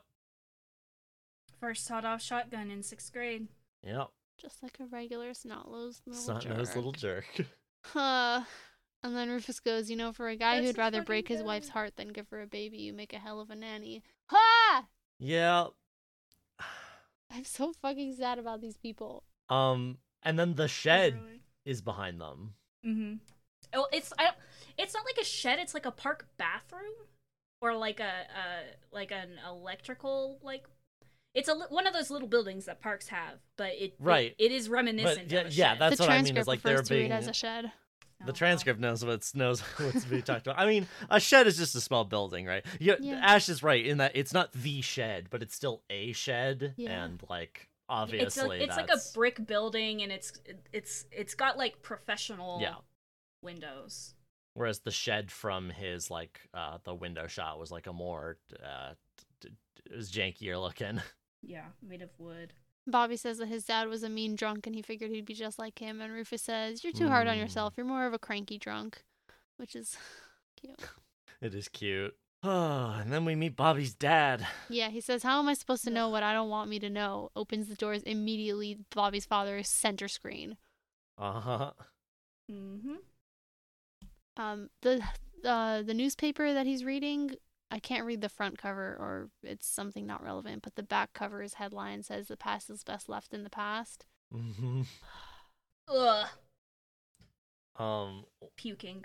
one thing, the way this scene is shot is really interesting because there's like a old-timey, like really like yellowy light bulb like lighting this scene up. And it gives it the vibe of like the sort of like warm glow of nostalgia that like childhood scenes are often shot with. But like outside it's dark and like we see the window in the background and there's like something's not quite right here. There are long shadows in the corners. Yeah. Yeah. Bobby's mother mentions, And it's not just fuzzy around the edges as like memories are. It's more sinister. Yeah. Bobby's Sorry, mother was that- mentions Because his brain saying cells are grace, dead. and Bobby's father says to hell with grace. Yeah. To Hell with so we grace. get a little setup of the religious backgrounds that he grew up with. Mm-hmm. The milk breaks and then he throws his own food off the table and it's like, oh boy, and then takes a drink. Yeah, hold on. The milk breaks. Bobby's father says you break everything you touch, which is of course what Oh, yeah, Bobby yeah. repeated Yeah, to yeah, yeah, Karen. yeah. He believed that for the next 40 years. Yeah. And then Bobby's mother's like, let's just have a nice supper, trying to minimize it, and he throws his food on the floor. And like later, I guess we could talk about that when that happens, but his mom says like, why do you always provoke him or something, I think, right? Mm-hmm. Mm-hmm. Which is, well, I mean, is not quite the same as you break everything you touch, but like the 1-2 punch of his dad being like, this is your fault, or like, you always break everything, and then his mom being like, this is your fault for making him mad. Oh, poor little boy. Poor little Bobby. So then Bobby closes the doors on that, and Rufus is like, come on, that's gotta be it. And Bobby says, that was any given Tuesday night. Which, until that point, it has been, but it won't be. Yeah, it won't be. The way it ended was significant, yeah. Bobby's like, I know we're in the wrong place because he's running from this. Mm-hmm. And Rufus says, no, you're scared. And this is when Bobby decides, like, he does not, in fact, want to face his childhood he's like, trauma. nope, I'm gonna stop the Reaper. Yep, I'm gonna do a magic spell.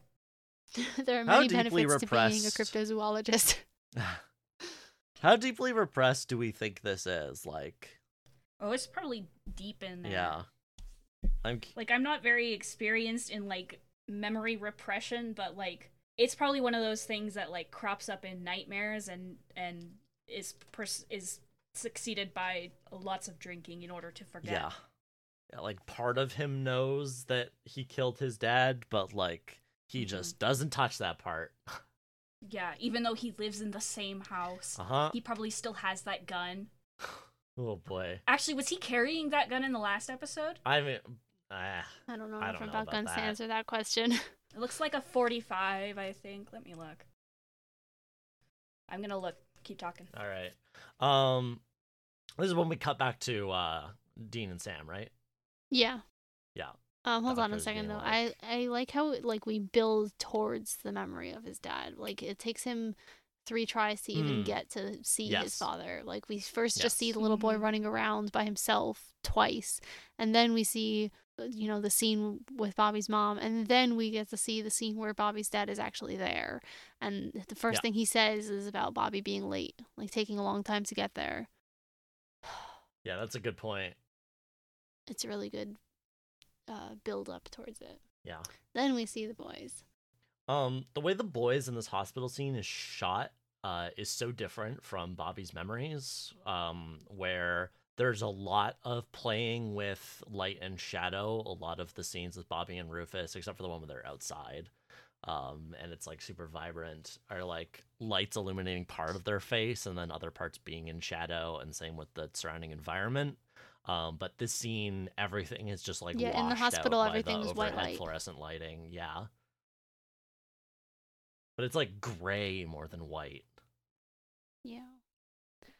So the doctor tells them that like Mhm. it could be good news, but you gotta just wait and see. And then the little organ donation guy comes up behind them and asks if they're if there's next of kin. And then Dean is the only Yeah. one who goes to talk to him. I guess Sam is staying to check on Bobby. I think it had to be Dean because Sam is not the kind of guy to punch a wall about stuff. Mhm. But also Yeah. it is the Dean show. So Oh, what's up? sorry, there is one color that stands out among the drab like grays and like dark greens and browns, and it's the crimson of the hospital sign and of Dean's blood and of the brick of the building. The only bright color is red. So true, actually. Well, we all So- understand color. This would be a great color for a hospital. So the guy starts talking about like organ donation. Some good can come of this tragic. And Dean's like, he's not gonna die. He's not gonna die. He's not gonna die. And punches the sign next to him. The little like shatter circle of punch is next to the words intensive care and trauma center. I think Mhm. that's beautiful. And he's Yep. standing under the giant sign Ugh. that says trauma center. That's him. It's Mr. It's Trauma Mr. Center. Intensive care. Yep. Hold on, I sent the pictures of the guns to Alex, and it looks like his preliminary decision is no, Okay. that they are not the same. Thanks.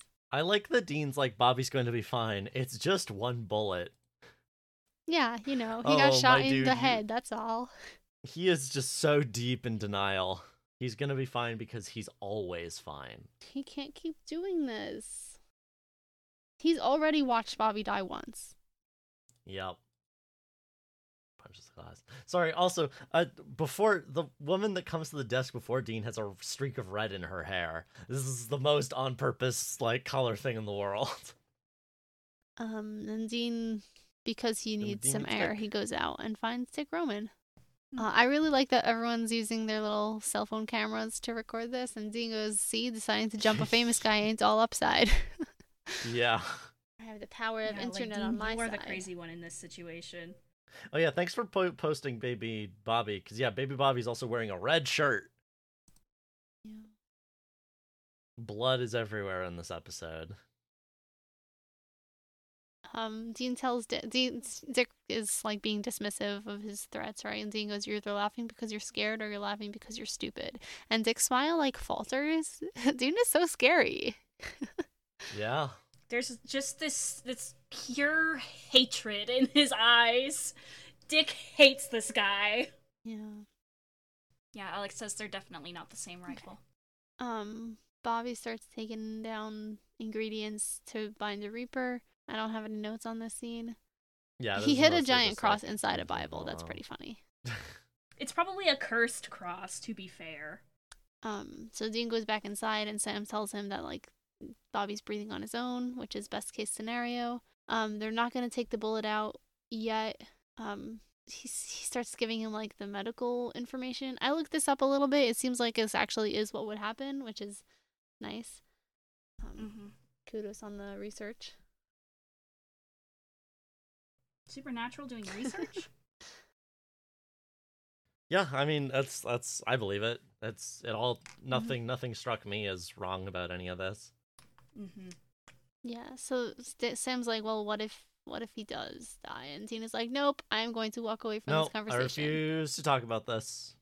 He says, what do you want? Well, hold on, actually. Sam says, we need to brace ourselves. Dean says, why? Sam says, because it's real, which is so season 7 Sammy, I want to put my head through a wall. Yeah. He knows it's real because it hurts. That's the first line of the Trader Bird Cormorant.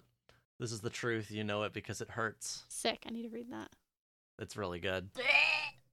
Dean says Pissing and shitting. I just want to say the second book opens with just because it hurts, does that mean it has to be true or something like that? Like it's a little inversion on it. Neat. It's good. Those books are great. Anyway. So Dean says, what do you want to do? You want to hug and say we made it through when Dad died? We've been through enough.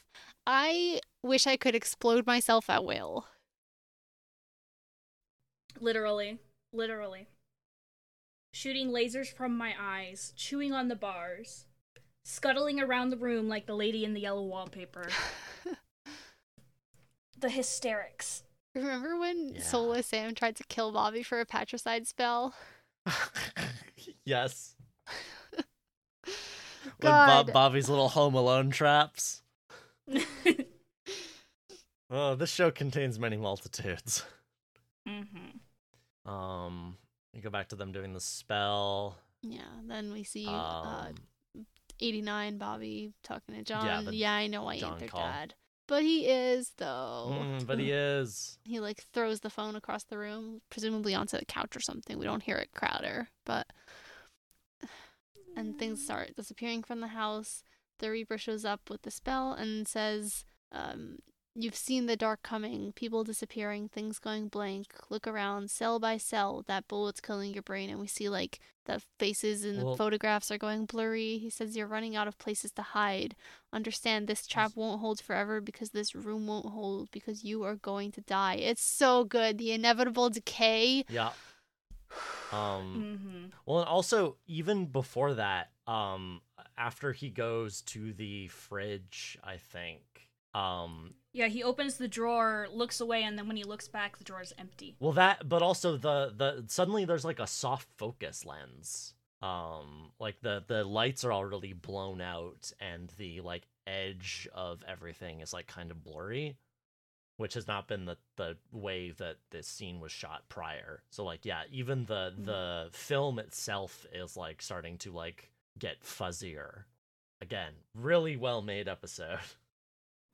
Also, we see the jar of blood again in his fridge. That was we commented on that. Like, I don't know how many episodes ago that was, but Bobby's weird, like just keeps a jar of blood in his fridge. The Reaper tells him, "Come with me. Be done. You've earned it." Oh my god. Yeah. There'll be peace when you are done. Shut up! That's the same. This is what they say, right? This is what the Reaper said to Dean, way back in, what was that, like season 3? Literally 2-1 in my time of dying. Oh boy. Yeah. Rufus tries to convince him to move on before he can become a ghost because a hunter will have to kill him. But the Reaper says, Bobby, you've helped. You got handed a small, unremarkable life and you did something with it. You did something with it. It's been like you die of liver disease watching Barney Miller reruns. You've done enough, believe me. Bobby says, I don't care. The Reaper says, why? And he says, because they're my boys. They're his boys! On air. What then? that made me like... What if I eat my fucking microphone? And this is when he's finally like, okay, well, I have to go face it. Yeah, he says, nice seeing you again, old friend. The only way out is through. Yeah, he says goodbye to Rufus. Old friend is one of the, like, most things you can call somebody. Uh-huh. Literally. So we're finally back in the scene. We are back in the scene. Speaking of the little, well, not speaking of, we mentioned the little blame V aiming at Bobby, but there's also, of course, a little blame triangle going on because Bobby's father says, you know why he's like that? Because you let him do whatever he wants. Yeah. There's so much resentment spilling around in this room. The vibes in this house are horrible. It's disgusting. Oh yeah, it's fucking rancid in here. she keeps trying to calm him down. She says, relax, have another drink. He says, don't tell me what to do. Have another drink. And then he hits her, which we don't see, we only hear. Yeah. Which I appreciate. Yeah, it's good. And it's effective. Mm-hmm. And then adult Bobby is facing this and being like, what? Because he's like, because he's a bad kid, that's why. And Bobby's like, well, that's a load of crap. Who the hell were you to say? Yeah, you tell him, Bobby. Yeah. Says, I'm your father, and you show your father respect. The day he deserves it, you drunken bully. Yeah. Punching women and kids. Punching women and kids, is that what they call fatherhood in your day? Yeah. And Bobby's father says you deserved it, which I think is a really interesting, like a very neat parallel off of deserving. Uh-huh. Mm-hmm. Says you were nothing but ungrateful. I was a kid. Kids ain't supposed to be grateful. They're supposed to eat your food and break your heart, you selfish dick. You died, and I was still so afraid I'd turn into you. I never even had kids of my own. And then we get the final, you break everything you touch. Well, this is the second time he said that, because he said it with the milk also. Yeah, but no, this is the final one, I mean. Oh, I thought you said finally. No. This is the last. Yeah, this is the is third. The last rules of threes is the last time it's Yeah. repeated. And then this time he refutes it. He says, well... Yeah, well, as fate would have it, I adopted 2 boys. He and adopted them. They grew up heroes, so you can go to hell. This is what I was saying earlier about, like, is he a person or a monster? Because I feel like Bobby in this moment, like, he faces this memory and he sees this, like, pathetic man and is like, oh, this is fine. I fought monsters. This is just another monster. Like, he so can I see face that this read, but I now. don't think it's, like, explicit in the text that he's decided his father is not a person. I think he's just decided No, he's a I don't bad think so. person, you know? Yeah. Yeah, which there's there's overlap between bad people and monsters.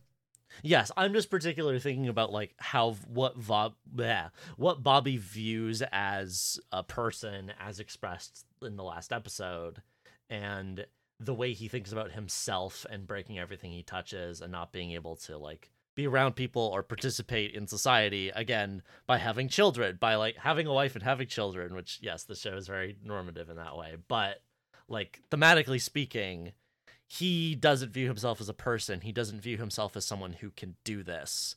And this scene is why I asked if we think that he still thinks that about himself, because it's in this moment that he's able to like admit to himself that he actually did a good job, that he was able to you're so right. like he didn't do a perfect job. Like Sam and Dean are still broken in a lot of ways, but like they're alive and they saved the world and he was there for that. And yeah. Yeah, you know what? That's fair. I was thinking like he conceives of a person as someone who is participating in society in this normative way, and his dad did do that. But on the other end, his father also very much failed to do that. Yeah. He's failing at this landmark of being a person, whereas Bobby did not fail in that same way, even though it took him until now to realize fully. Mm-hmm.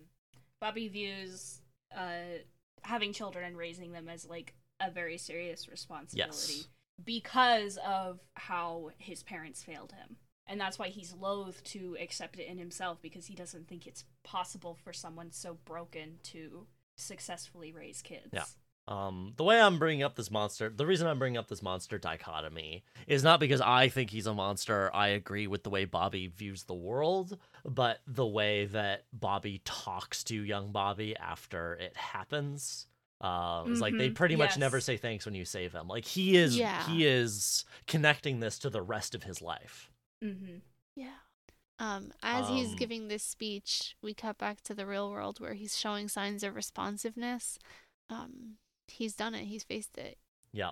Sorry, right before that, I do want to say, like, we skipped over the gunshot, which, like, it's just the action. It's just the gunshot, but... No. Yeah, they just say he's showing signs of responsiveness. Sam and Dean start going in, and then the situation happens. You're right. Okay, sorry. Yeah, I wouldn't skip that. Jeez. Sorry. So what did you want to say about the scene? Because now we're up to it. Just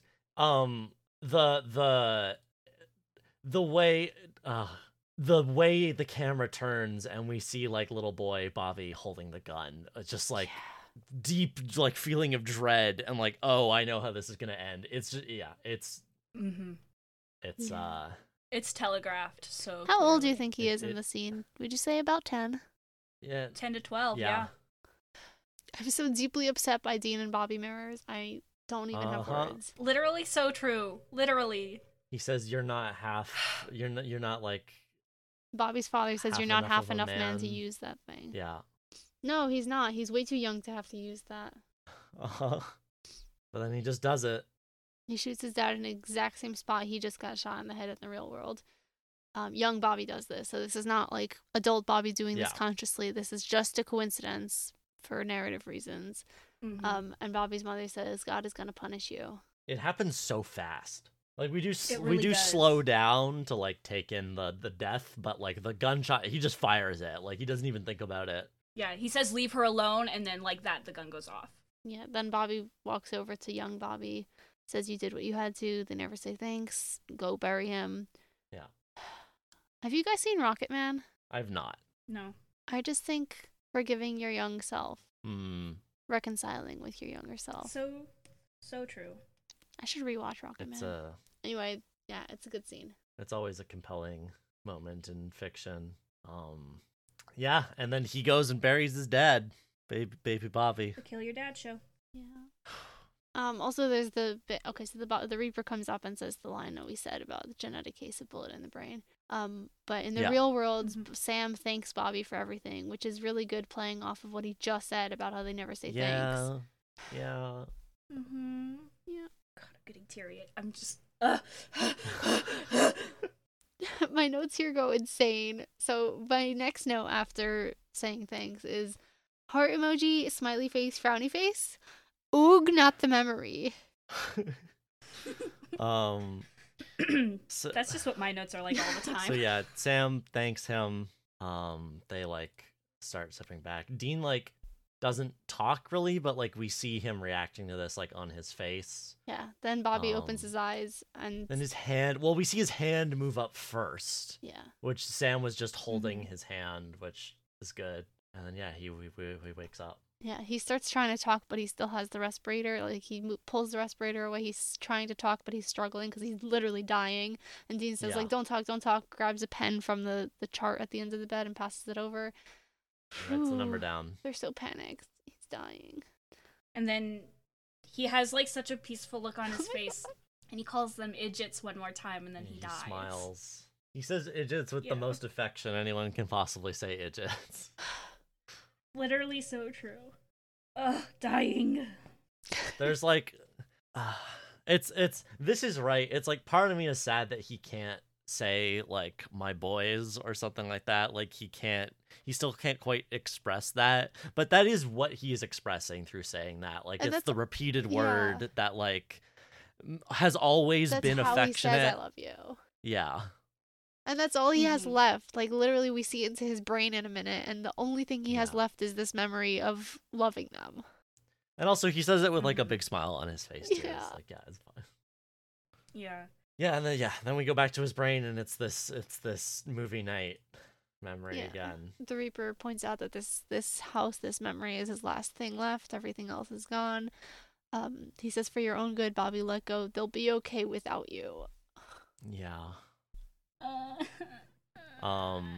I am crying now, by the way. The Reaper's like, nice move. He's like, motivation's the mother. And yeah, the Reaper's like, you know why it's dark out there. This house, it's your last island. Everything else melted by that bullet, gone. That's a great line. Like, that's good writing there. I don't know. I found that really evocative. Just this like last little light in the darkness, and it's just this goofy memory of them arguing about licorice. Yeah, he says, I'm glad I saved the best for last. Yeah. This is best memories, just hanging out with his kids. They're so Bobby cute. comes over and Dean says, Scoot, jerk face, show your elder some respect. And Sam goes, you scoot, asshat. Yeah. I get the sense it's adult Sam and Dean here, but I get the sense that this is probably when they were teenagers. I don't know if that's fully true, but they're like really acting like teenagers in this scene. I think they're really acting like siblings and they're comfortably immature here, so it could be that they act like this when they're adults, and it could be replacing their past selves. I think it reads either way. Yeah. Yeah, because, well, in the rest of the memories, Dean was played by a child. The younger version of Bobby was a child. Rufus is younger. Yeah, I mean, I guess they did make him look younger. Yeah, the rest of the memories seem to be chronological, but the shirt Sam is wearing is very much more of like a season 1 Sam shirt. Yeah, it's definitely early seasons them. Yeah. At the very least. Like if it's not before Sam ran off to college. Yeah. They're just hanging out. Which I'm They're fine arguing with them about smudging junk the details. food. Sam goes, nobody likes Literally, licorice. It's made out of dirt. We got good snacks. Licorice is disgusting. Dean's like, I'm sorry, I didn't quite understand that, Mr. Peanut Butter and Banana Sandwiches. Shut the fuck up, Dean. Peanut butter and banana sandwiches are good. So they continue Sam arguing about this. Bobby's watching them with a smile. Dean says licorice is little chewy pieces of heaven, and for some reason, like as they fade, Sam goes, chewy pieces of heaven if you're a girl. What? That's the line that made me think, oh, they feel so much like teenagers in this scene. I don't think like modern Sam would say that. This is Sam before he got woke. Maybe 2017 Sam would say that. And then yeah, the Reaper's like, so stay or go, what's it gonna be? And then the episode ends, and we have this tick tick tick tick tick tick tick of the watch, yeah. and then as it fades to black, and then it stops and the credits roll. Start. Oh my god, family! Goodbye, Bobby. Family. Yeah. Rip to a fucking real one. Rip to a real one, man. I knew it was gonna happen eventually, but you know how we talked about like how like Joe and Ellen send off was like not that great, like all things considered. Mm-hmm. Like it could have been so much better. We could have had more of them like spread out throughout the show rather than like them like kind of being wheeled back out from like the bus to die. This is This is like a character like our basically only besides like Castiel, who we know is coming back, also dead. Also yeah, but like I was gonna say besides Castiel, our only other like major recurring like friendly character. So it's good that they they really pulled out all the stops for this one. Fantastic episode. Yeah, it's a good send off. It's really good. It makes me bawl. This is, I'm going to say right now, if you stopped watching in season 5, at least watch this episode. Yeah, just this one. Just this one. I mean, we've just spoiled the whole thing for you, but it's Dick. good anyway. Yeah, it's still good. It's like, so good, it made me cry just talking about it. I'm literally sniffling right now. Yeah. Blowing my nose on air. The craft is very admirable. Mm-hmm. You know, it's not like high cinema. It's a weekly Monster of the Week. Like, it's a Monster of the Week TV show. But, like, for what it is... Like they like did a I keep saying like they did a great job. They did. Do we have I'm just facts? repeating myself at this up? point. Yeah. Yeah. So we got a few. The ghost was played by Chella Horstel, I think is. I don't know if that's a ch or a ch, but regardless, she this is kind of funny, or like interesting. She's the daughter of the Canadian folk singer Valdy, and has been in a bunch of stuff. She's been acting since the 90s, but her major roles are she was Barbara in Level Up. She was Angie Gold in Blackstone. She was Kat Montgomery in When Calls the Heart. She was Kate Spencer in Arrow. Chris in The Returned. Maggie Palmer in Hell on Wheels. Lorraine Matherfield in You Met Her. Helen Smith in The Man in the High Castle. Federation President Lyra Rillick in Star Trek Discovery. And Margie in Firefly Lane. Then we have some like interesting sort of smaller roles. As for the doctors, I don't even know who Lara. Oh wait, sorry, I got these in reverse. Sorry, Bobby's mother, Chella Horstel, who I just said. I flipped my notes. That was Bobby's mother who she played. The ghost was played by Carmel Ahmed, who is a Jewish actor. She was in Mistresses as Ariel Greenberg, Jenny in Somewhere Between, Daphne Holt in Ghost Wars, Kylie in You Met Her, Jamie and Virgin River, and there's also there's an interesting thing in her. Oh yeah, she's also a big theater actress. She's been in Sleep No More. She directed and produced a one-woman show called Doll. Has apparently done some pretty interesting theater stuff.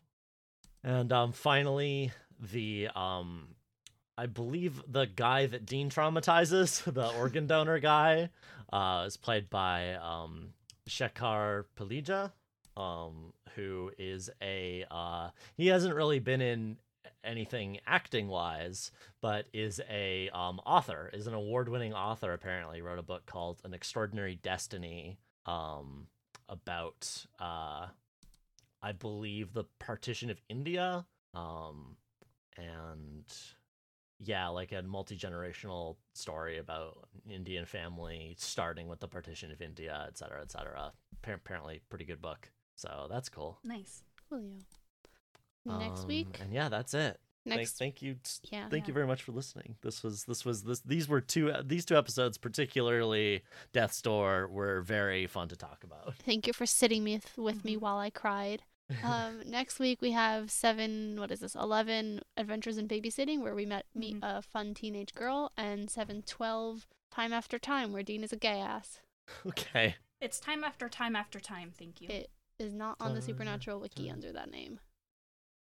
Well, it is on Google. Hold on, let me go to Netflix now. That's a Cyndi Lauper song, right? Time after time. Yes, it is. Cyndi Lauper, great musician. Yeah, okay, apparently it's inconsistent, because I've definitely seen it. I'm seeing it as Time After Time After Time, but only in some results. So I guess we'll see what it says on screen when we watch the episode. Okay, well. Hold on, I'll do it right now. I want to know. Look forward to that. Thank you for listening. Please rate and review us on the podcast platform of your choice. And write in, like I said earlier, if you've got things to say to us. We're always happy to read them. Until next time, we're gonna be sad about Bobby. That's it. That was a pretty basic one.